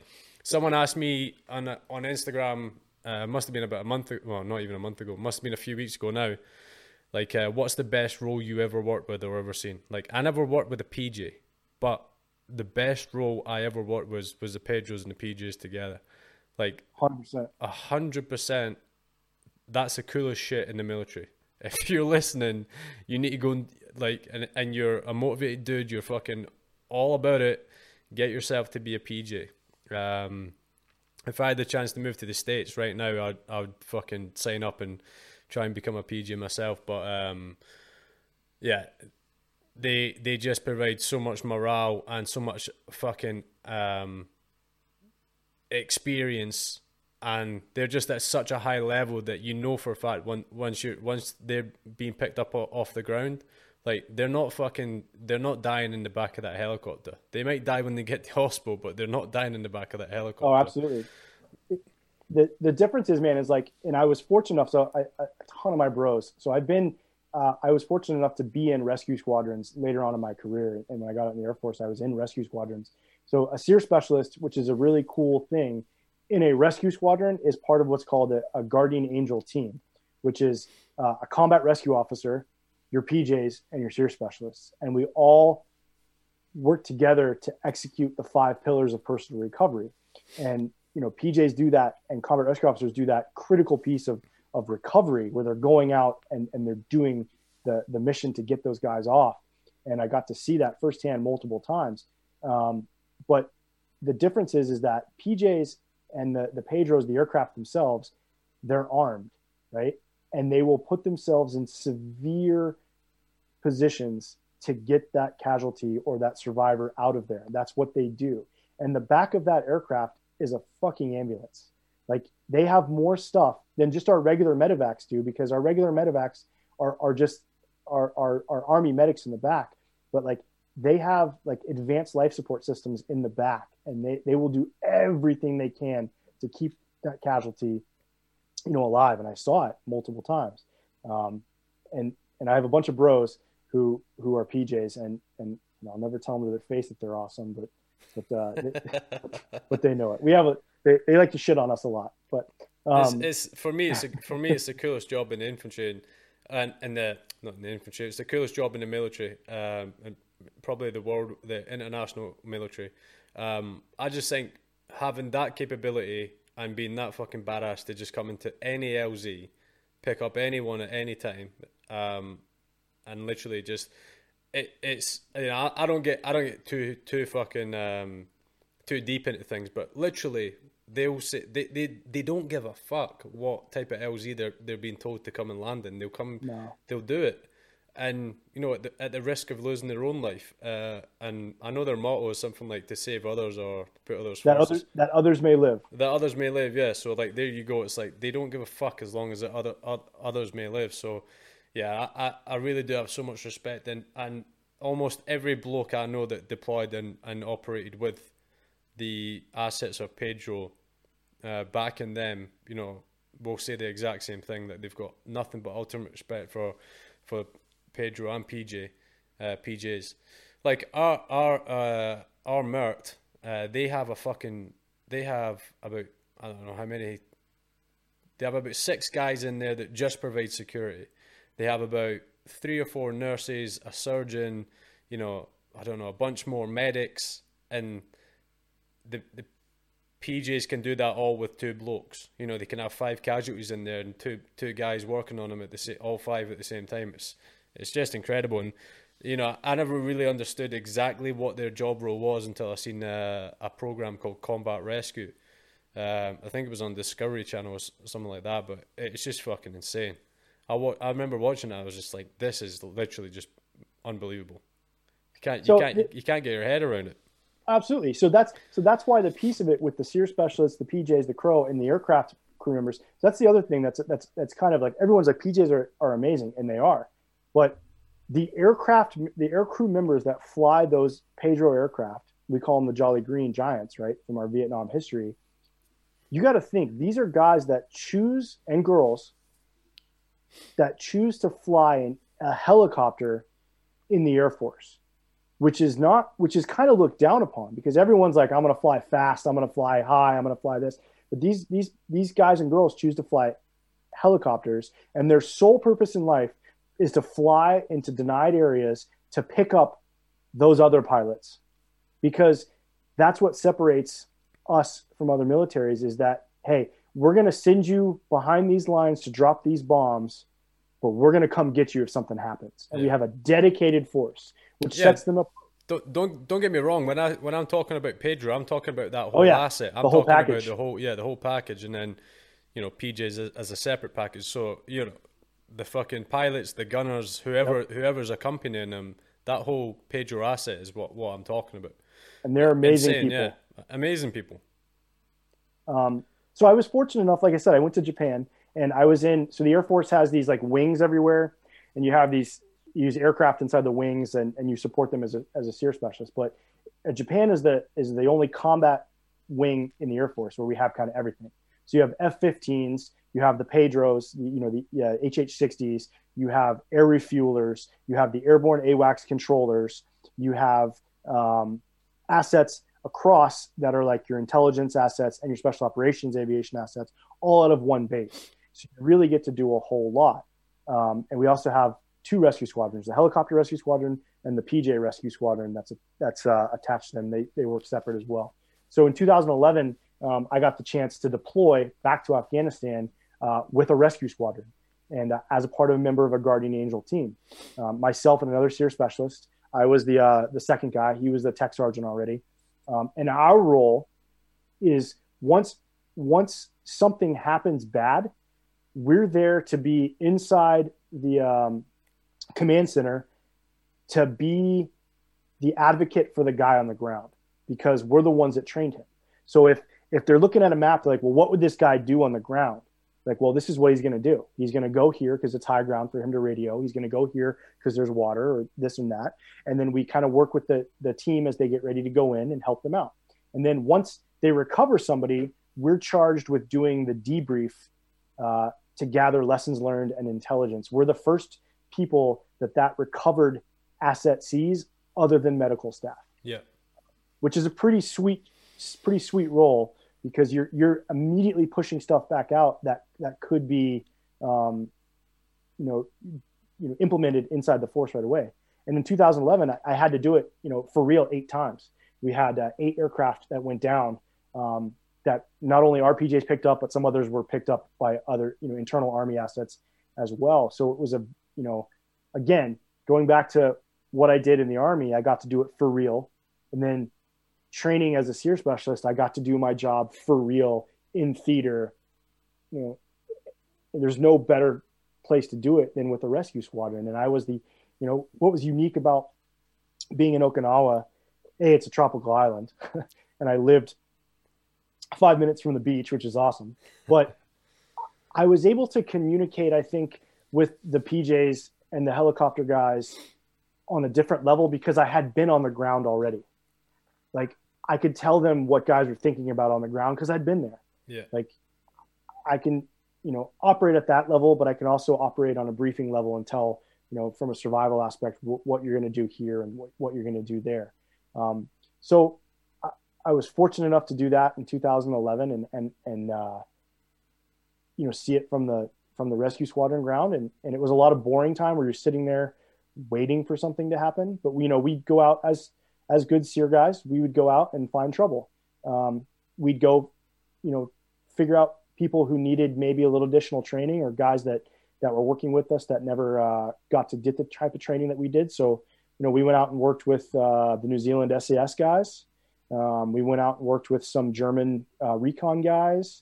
We worked with some German police, kind of going all over Afghanistan, the Kabul region, just, because we're all there together, but they don't understand our capabilities. Yeah. But I'm the one that can, because the PJ is tied to the flight line and he's stuck on alert. I'm the one that can go out and travel and be like, hey, this is how you do a signal. This is what you can expect on pickup. This is, all these kinds of things. And these are the capabilities. And, these are some urban evasion techniques, and I met some really cool dudes. Those skills are ones that guys will love to have as well. So, like, I imagine the reception that you would get would be fantastic. Absolutely. The NZ SAS guys were more than happy to grab some stuff from us. And they ended up coming. So we went, myself and my buddy, that I was there with, the other SEER guy, we flew into Kabul International Airport. And it's so funny, dude. Like, the shit that happens in theater, that's like, just makes you think, like, where am I? Like, why is this happening? So we flew into Kabul, and we're sitting outside, like, the airport waiting. And these two dudes show up, and they're in, like, an SUV, and they got beards, and they're like, "Are you Bobby?" I'm like, "Yep." I'm like, "Hey, it's us. I'm your ride." I'm like, "Oh, this must be them." And we just jump in with them, and we take off to their compound, like, somewhere in Kabul. And it's like, no fanfare, nothing. It's just like, just get in the back, let's go. And there's like a 240 on the ground and some grenades rolling around on the floorboards. And they're like, "Oh, if we get hit, we're going to do this and this and that. And, we'll be there in 15 minutes. And, we walk into their compound, and of course they've got beers and they've got all kinds of stuff. And, they're just good dudes. And they're like, "All right, this is what we're looking for. Like, this is the kind of training we want to do. Can you guys do this?" And like, absolutely. Yeah. And so, they were going out on target all the time. They were supporting a CT unit from the Afghans. It was actually pretty sad. They lost two SAS guys while we were over there. One guy I was pretty close with, he was killed, which is another one of the most incredible experiences I've ever seen in my life. When he was killed, they invited us to the ramp ceremony on Bagram, and it was very, very small, but all the SAS guys there did the haka as they put him on the aircraft.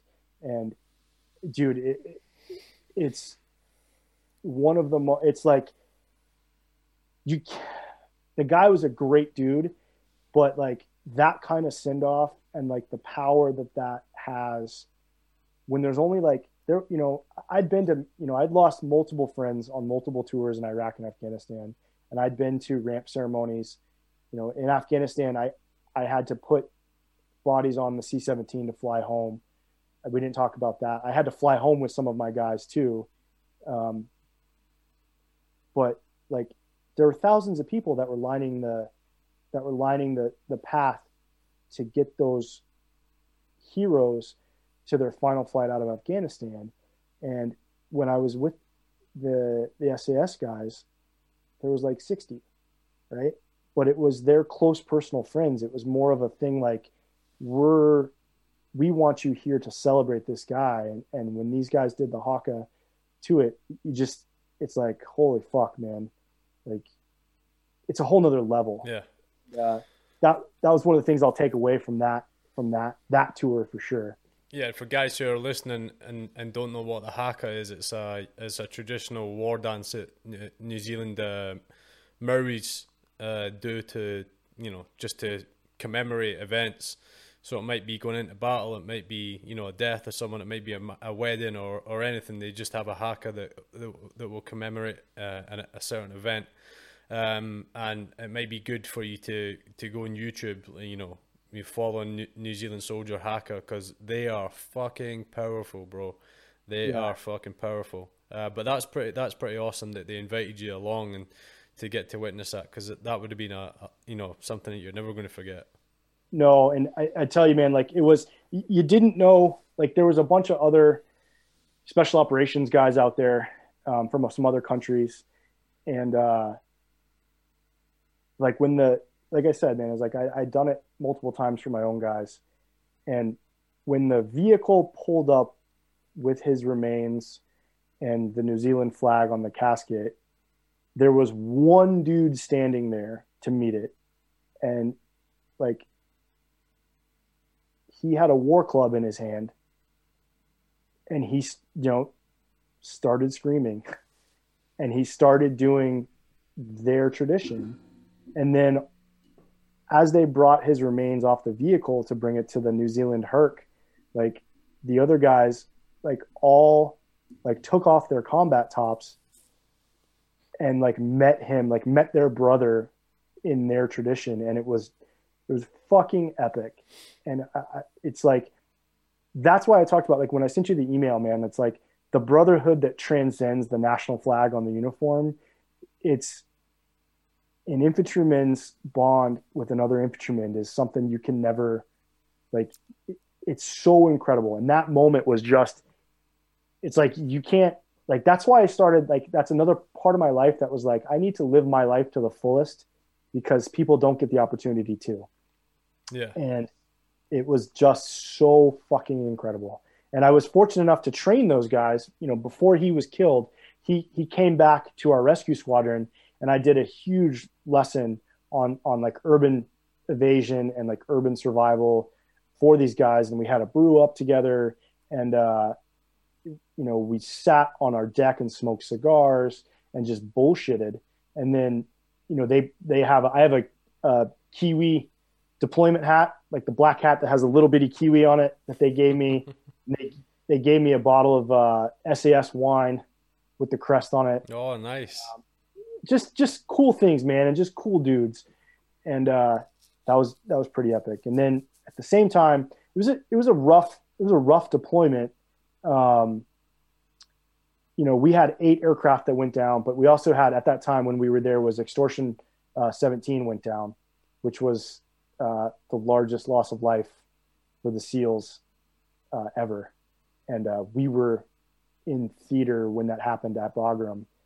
There were 3 Air Force Special Tactics members that were on that aircraft as well that were killed. And when that happened, they didn't have enough special operations guys around to be able to carry the number of caskets onto the aircraft. So they called over to the rescue squadron, and a bunch of my buddies that were PJs knew the 2 PJs that were killed, who had been on courses with them. It's a small community as well, who had known those guys. So we went over, and we carried their remains onto the aircraft as well. So it was a pretty busy 5 months, and a pretty crazy 5 months as well. So, that's something that's like I told you in the beginning, like right place, right time, right moment in history that I've witnessed these things. And it's just like to be a speck on the wall. Like I wasn't an operator. I wasn't anything high speed cool, but I was able to support these guys when they needed it and give them the right things that they could do to hopefully survive, if the worst ever happened to them. And yeah, it was a pretty intense time frame. Yeah. I mean, fucking war is hell, man. And sometimes it is super rough. And those learned experiences, though, they set you up great for the future and great for your own personal, mind. Some people struggle with it. Some people, it strengthens them, and each and every individual has to take it their own way. But it's definitely it's not a nice experience going to war. Listen, it's the best time I ever had in my life, but it's not a nice time. It's not a happy. It's not like you're going on a holiday or vacation or anything, but it's definitely fucking, crazy, like you just mentioned. But we're probably going to have to start to wrap up here. So no problem. Yeah, I'll just fucking. I'm not going to rush anything, but we can just maybe ask you when you look back, and we can talk about it all. We can talk about this shit for hours. So, if you look back in your career in review, how do you look at it? I look back on my career to say, I did what I want. Yeah. You know what I mean? That's a fucking great answer. I did what I want. Yeah. Listen, that's how it fucking needs to be. Guys need to do what the fuck they want rather than getting forced down shitty paths that they have no intention of being down. Yeah, but that's a fucking fantastic answer. That's the truth, though, man. Is like I looked at it and I said, I wanted to do this. I'm going to go do it. And I did it. And I got, like I said, dude, when I went to Airborne school and I see all these memorials and these fucking statues for these guys that went into World War II or Korea, and I was like, dude, I'm never going to jump out of an airplane in combat. And I did. Yeah. And no one was shooting at me when I jumped in, but I exited an aircraft over a foreign country that we were at war with to go close with and kill some bastard who wanted to kill me. And that was epic, right? I got to do that. I got to be a squad leader in Afghanistan. And I got to lead my troops on reconnaissance missions, direct action missions, patrol the contacts, vehicle patrols. Like the fucking video games are made after what I did as an infantry squad leader. Listen, the gold standard over here in the UK has been a section commander on deployment, so on tour, right? Which is what you were, section commander, squad leader. And then second to that would be platoon sergeant. And you also said you were doing acting platoon sergeant. So it's like, fuck me. And that's on the second deployment, never mind doing the combat jump in Iraq and spending a year there. It's like, it's a very fucking full career before you even switch to the Air Force. And then you switch into that and it's full of fucking crazy times as well. But, very, I don't know what the word would be, very... just fucking cool. Just like that SEER job seems fucking cool, bro. It was, man. And like I said, I spent time in Okinawa, but I was back in Afghanistan, right? Not a problem. But then I also got to go to Malaysia, where there was a exercise between our F-15s and MiG-29s from the Malaysian Air Force, and they brought me with them because part of it was a combat a CSAR exercise, and I had to take a pilot up into the fucking jungle in Malaysia and get him on the ground so he could get picked up by the Malaysian Air Force. And we're riding up a boat with Malaysian Rangers 4 hours up into the hinterlands. And I'm like, yeah, this is my job. Like, this is what I get paid to do. Like, it's, I could get, people told me, they're like, there's no way the Air Force is going to take you. They don't do it. And I was like, okay, well, guess what? I'm going to do it. And like, I did what I want, right? I wanted to do this. I got out. I didn't retire because I didn't want to do it anymore. I didn't want to put up with bullshit. I didn't want to put up with people's agendas. So I chose myself to get out. And like, that's a huge piece for me, man, is live your life to the fullest. Do what you want, because people don't get to do that. And I look back at all the bros that I had that paid the ultimate sacrifice, that don't get to live their lives and don't get to say, fuck it, I'm going to go do that. Yeah, and more power to you, bro. More power to you. Transitioning out of the army. You started a non-profit for veteran suicide prevention. Yeah. Talk to me about that, because I've spoke with Chris Labus from Storytime Project, and he's doing a very similar thing. And a lot of people know about, you know, the significance of the number 22. It's apparently, or it is the number of veterans that, you know, commit suicide per day in the United States, and you know, it's obviously a big deal. So talk to me about why you started that and what you have going on there. So as I transitioned out of the military, man, like, so, which is one of the reasons I got out, is because I got assigned to a place where I was the one of the only SEER guys. I was in a unit that didn't have a good mission. It wasn't a combat role, and I was miserable, man. And I didn't want to get promoted because it would mean a desk job, and I didn't want to keep going on. And I was isolated. I went through a horrible divorce. I was separated from my daughter. I was in, you know, Tampa, Florida, which is a really cool spot, but like the job itself was miserable. And I was isolated without anybody. And I didn't have, you know, a lot of, you know, friends and family around there. And to that, I had lost, to this point at that time in my life, 3 of my former soldiers to suicide. So one of them was a guy who survived the jump into Iraq, survived Afghanistan, and ended up killing himself later. Another guy had been a new guy before Afghanistan and had done 2 tours in Afghanistan and killed himself. And another guy had been in Afghanistan vet and had killed himself. And I was like, fuck, dude, I was devastated. And so when I was on my last deployment in 2014 to Afghanistan, when this guy killed himself, and I had spoken to him the day prior on Facebook. Nothing seemed odd, nothing seemed weird, and he was just gone, right? So looking at my own struggles of not being specifically suicidal, but just thinking like, well, what if I was gone? Like, would life be easier for these people if I was gone? Would it be better for me if I died a hero's death in Afghanistan and not have been ever back here and put people through misery? Like, what's the difference, right? Yeah.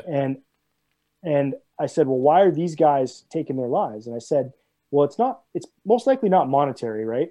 It's not an ideological reason. And which is why most people, you know, in the universe commit suicide.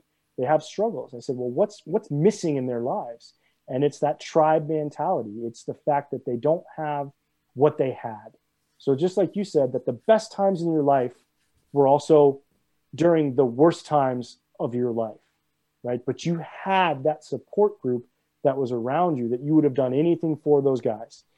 And when you get out, and I'm sure it's exactly the same in the UK, it's just gone, right? I know there's, you know, here there's VFWs and there's all kinds of stuff. And I think they had the British Legion over there, and but it's not the same, right? And you don't have a sense of community, a sense of purpose like you did in the military. So I looked at, well, what's good in my life? And for me, it was playing hockey, right? And then it's a team sport where you can't be an individual. You have to rely on other people, and you have to put out for other people. And then you have a good time. So I was playing, you know, beer league hockey. And you get to fucking fight people as well. Well, unfortunately, that's the pros. That's not the men's league. But you do get to throw down a couple times. There's no fighting. Well, you get kicked out, but you come back. But it's this group that I had that I played with, and these guys, there was a pilot on base who hooked me up with this group, and they were fantastic people, and I would find myself wanting to be there more, right? So Sunday nights was when we played. I would get there early, hang out, have a couple beers in the parking lot. We'd play our game. We'd laugh and joke in the locker room, have a couple more beers. Then we'd barbecue in the parking lot afterwards. And this group, I'd end up going to the casino with them, or we'd go to a Lightning game, which is one of the pro teams in Florida. And we'd hang out, and like this group was very important in my life. And so when I finally got out of the military, my fiance at the time, who's now my wife, who's way smarter than me, realized that was my sense of therapy, and that was what grounded me. So when I left Florida and moved to the Boston area, the first thing she said was, "Hey, we got to find you hockey." And it kind of clicked to me when I was talking to my sister, and I was like, "Hey, what do you think if I did this? What do you think if I just made a club that could support veterans who play hockey and get together and have some beers and skate around?" She goes, "Yeah, it'd probably work." So I did that. I started recruiting. I would walk into rinks like 2 hours before my game, and I'd be the random weirdo that walk into the locker room and be like, "Hey, my name is Bobby. Are any of you guys veterans, or do you know any veterans that play hockey?" And some of them would be like, "No, get out." Or some would be like, "Yeah, I do," or my cousin, or this or that. And I would slowly, get people together. And we had our first game in 2015 against the Boston Fire Department. They have a hockey team as well. And we had 18 guys, but we had 300 people in the stands there to watch. Damn. And people were buying T-shirts, and they were doing raffles, and it was all the family of these two teams that were there to support that hadn't done this in the past because it hadn't existed. Yeah. And I had smiles and people happy to be there, and I recruited more from that event. And I had a mother tell me, she said, "Hey, thank you so much for putting that game together. I haven't seen my son play competitive hockey since he was 18. And it was awesome. He's 36 now. Like, he was loving it." And what I realized was it wasn't the hockey itself, it's the locker room. Like when you walk in to get ready and you're bullshitting with your friends, and you may crack a beer before the game, and it doesn't matter that you weren't in the same branch. It doesn't matter that you weren't in the same time period. The way you talk, the vernacular, the words that you use, is all the same. Right? Well, that's it. Like walking into a locker room that's full of veterans. As a veteran, it's like you don't even need. There's no anxiety there. Everyone. You know everyone already. Yeah, you just relax, and it's like there's a guy that plays for us who's 60, and there's a couple guys that play for us that are like 22 that are still in, but they can have a conversation that in normal life they would never have. Yeah. And so you play the game, you play the scrimmage, you do the practice, and you go back into the locker room, and guys and girls, they don't want to leave because it's a group that they had in their past that they've refound. And you see it, I see it through social media now, is these people who never would have met each other any other way are now connecting, and they're going to do things together, and they're making fun of each other, and they're ribbing, and it's so awesome. So we've been in existence for about 6 years. It's called the Skate for the 22 Foundation. So depending on what statistic you read, 20 to 22 veterans commit suicide every single day in the United States. And the misconception is, well, that's veterans from Iraq, Afghanistan. Well, that's not the case. So Korean War veterans, Vietnam veterans, because they've never had the closure, they've never been able to put those things that they did and they saw into the right space in their mind, because they came back home, they took off the green suit, they put on a regular suit, and they did their whole life. And now that their life's over in like retirement and whatnot, they don't know what to do, and they're trying to deal with these things in their head. And it's It's a pretty cool thing to see. I believe it's helped people. We have 400 or so players that have joined up that play all over New England. And the biggest thing for our organization is it doesn't cost any money to play. We keep away the barriers. So if you don't have equipment, we'll help you get equipment. If you've never skated, we have a learn to skate program. If you haven't played in forever, we have skills development clinics that are taught by former pro hockey players to bring you back into it. Because in the end, it's the locker room atmosphere, and we want you at those events. We want you in that locker room. What's the biggest buy-in piece that you've had with Skate for the 22 so far that you've just thought, fucking hell, this guy really like this guy that doesn't need to be here and doesn't need to be helping out is here, volunteering his time to help out these guys? Well, just what you said, I see that a lot. Guys that aren't on the roster for a game, they'll still show up and they'll sell t-shirts, they'll sell sweatshirts, they'll do raffle tickets, they'll fill up water bottles. The biggest buy-in that I see is you'll get someone that either sees the website or sees a social media post, and they'll call me or text me or email me, right? And I'll call them back and be like, hey, how's it going? I'm Bobby. And they're like, oh, okay, you're the person from the website. I'm like, yeah. I'm like, what's up, man? He's like, oh, well, I was this and that. I'm like, that's great, dude. Is like, do you want to come out? And I'm like, well, I don't know if I'm good enough, or I don't know if I'm like this. And I'm like, well, all right, first of all, listen, I started playing hockey like 7 years ago, right? I didn't grow up playing it. I just love the sport. So you're good enough. You're already part of it. So just come out, man. We're having a scrimmage this weekend. So that person will come out. They'll play in the scrimmage. They'll be laughing their ass off. They'll have a great time. And then the next day, I'll get a text saying, hey, you need to call this guy and bring him out. He's my friend from this. You need to call this guy. Yeah. Or they'll link them on Facebook, or they'll send them this. And you're like, all right, gotcha. Like, boom. That's fucking awesome. And going back to that talk that you had with the mother, Chris has had the exact same thing. Like, he knows he's helped people. And I've had, similar things, but nothing major like that, where people are, they'll give me a message saying, oh, I just discovered the podcast. It's really inspirational. I've been fucking struggling at work. It's been so shit. And then just listening to you guys talk about the good old times, or just listening to you talk about things that I'm interested in has been really, really helpful. And it's like, fuck, like if you message me, you'll get a reply. Like, I'm going to talk to you back, and especially if you're giving me some support, I'm going to say thank you and buy in and find out a little bit more about you. So, how do you feel knowing that you're actually making a difference? So, it's a tough question. So we've had 2 suicides in our organization, and then a third death that was questionable, right? So I can't measure the success stories, but I can sure as shit measure the failures. But what I think gives me hope is going back to like a combat role, right? If you have a casualty on the objective,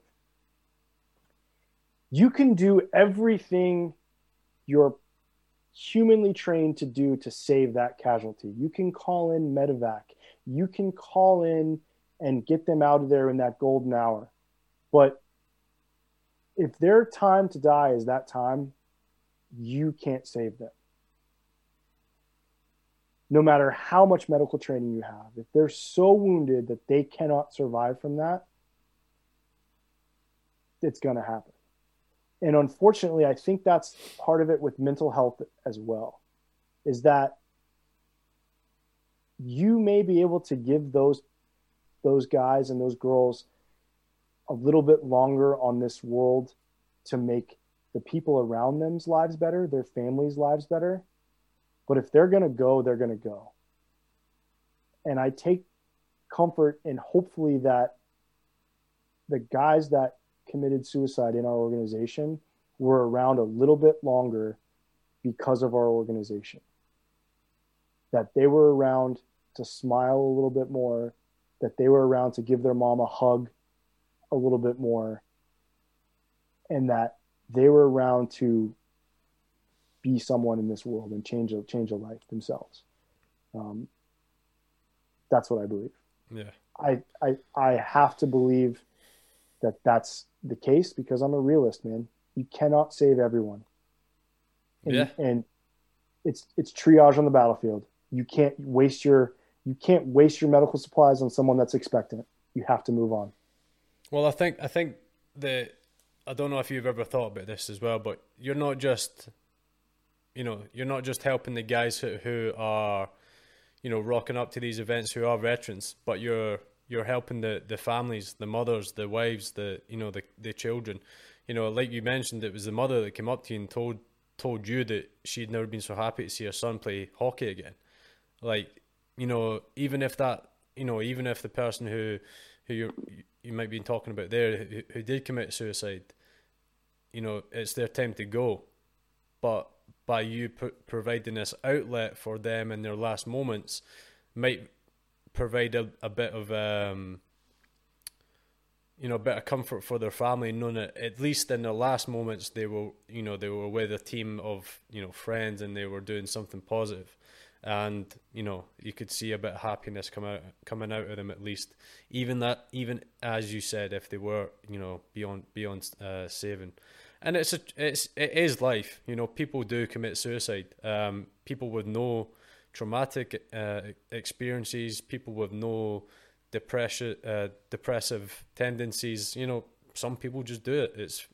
It's fucking unbelievable that they do, but they do. It's just fucking life, and you can't, like you mentioned as well, you have to be a realist, and you're never ever going to be able to save everyone. But I think even having a non-profit is a massive credit to you, and the fact that you're having so much engagement and you just in your own state is absolutely huge, and you should be proud of what you're doing to help people stay engaged into their community and hopefully tackle mental health issues that they might be dealing with. But on that, what advice would you give yourself if you could go back and debrief your 18-year-old self now that you've all grown up and learned a few lessons? That's funny. So the other night I got a phone call. My nephew, he is 22, I think. So he is commissioning into the United States Army in May as a field artillery officer. And he asked me to come out and pen him and be his first salute. And I was like, that's fucking great. That's an awesome honor. And I'm trying to think of myself like, this is my opportunity to tell a brand new lieutenant who has a whole career, and I know he'll see war in front of him, how to do it and look back. And I think if I could tell myself again, or if I could tell myself what to do, again, it would go back to do what you want. Don't be afraid to try. And don't worry if other guys are cooler than you. Live in the moment to where you're at. Yeah. If you're a I was a 240 gunner for a year. Be the best fucking 240 gunner you can be in the company. Don't be in such a hurry to do the next thing. Like, be the best at what you're doing and live it, because it's going to be over so fucking fast. And I think it's just like, I look back on it, man, I said, it's like Bosnia was over 20 years ago for me. And it seems like yesterday. Yeah. It's just over. It's crazy. Like, I have the opposite memory. So like, I look back at my career and I've done 10 years in the army, and I'm like, fuck it. It felt like that was never even a thing. Like I didn't even do anything. I felt like I done nothing. No. That 10 years is just gone. I know. But do you have any final thoughts to finish out on for some of the listeners or viewers or whatever? the biggest thing is I would tell this to all my veteran friends, and I try to push this a lot, is that be super proud of what you did in service, no matter what it was and what your job was. Be very proud that you raised your hand and said, I will do it. But don't let that be what defines you as a person. Because like you said, you did 10 years and it was over in the blink of an eye. And now hopefully you have another 70 years ahead of you. Like, don't let that define you as a person, but remember that that molded you as a person. Absolutely. And I don't think we could finish out in a better way.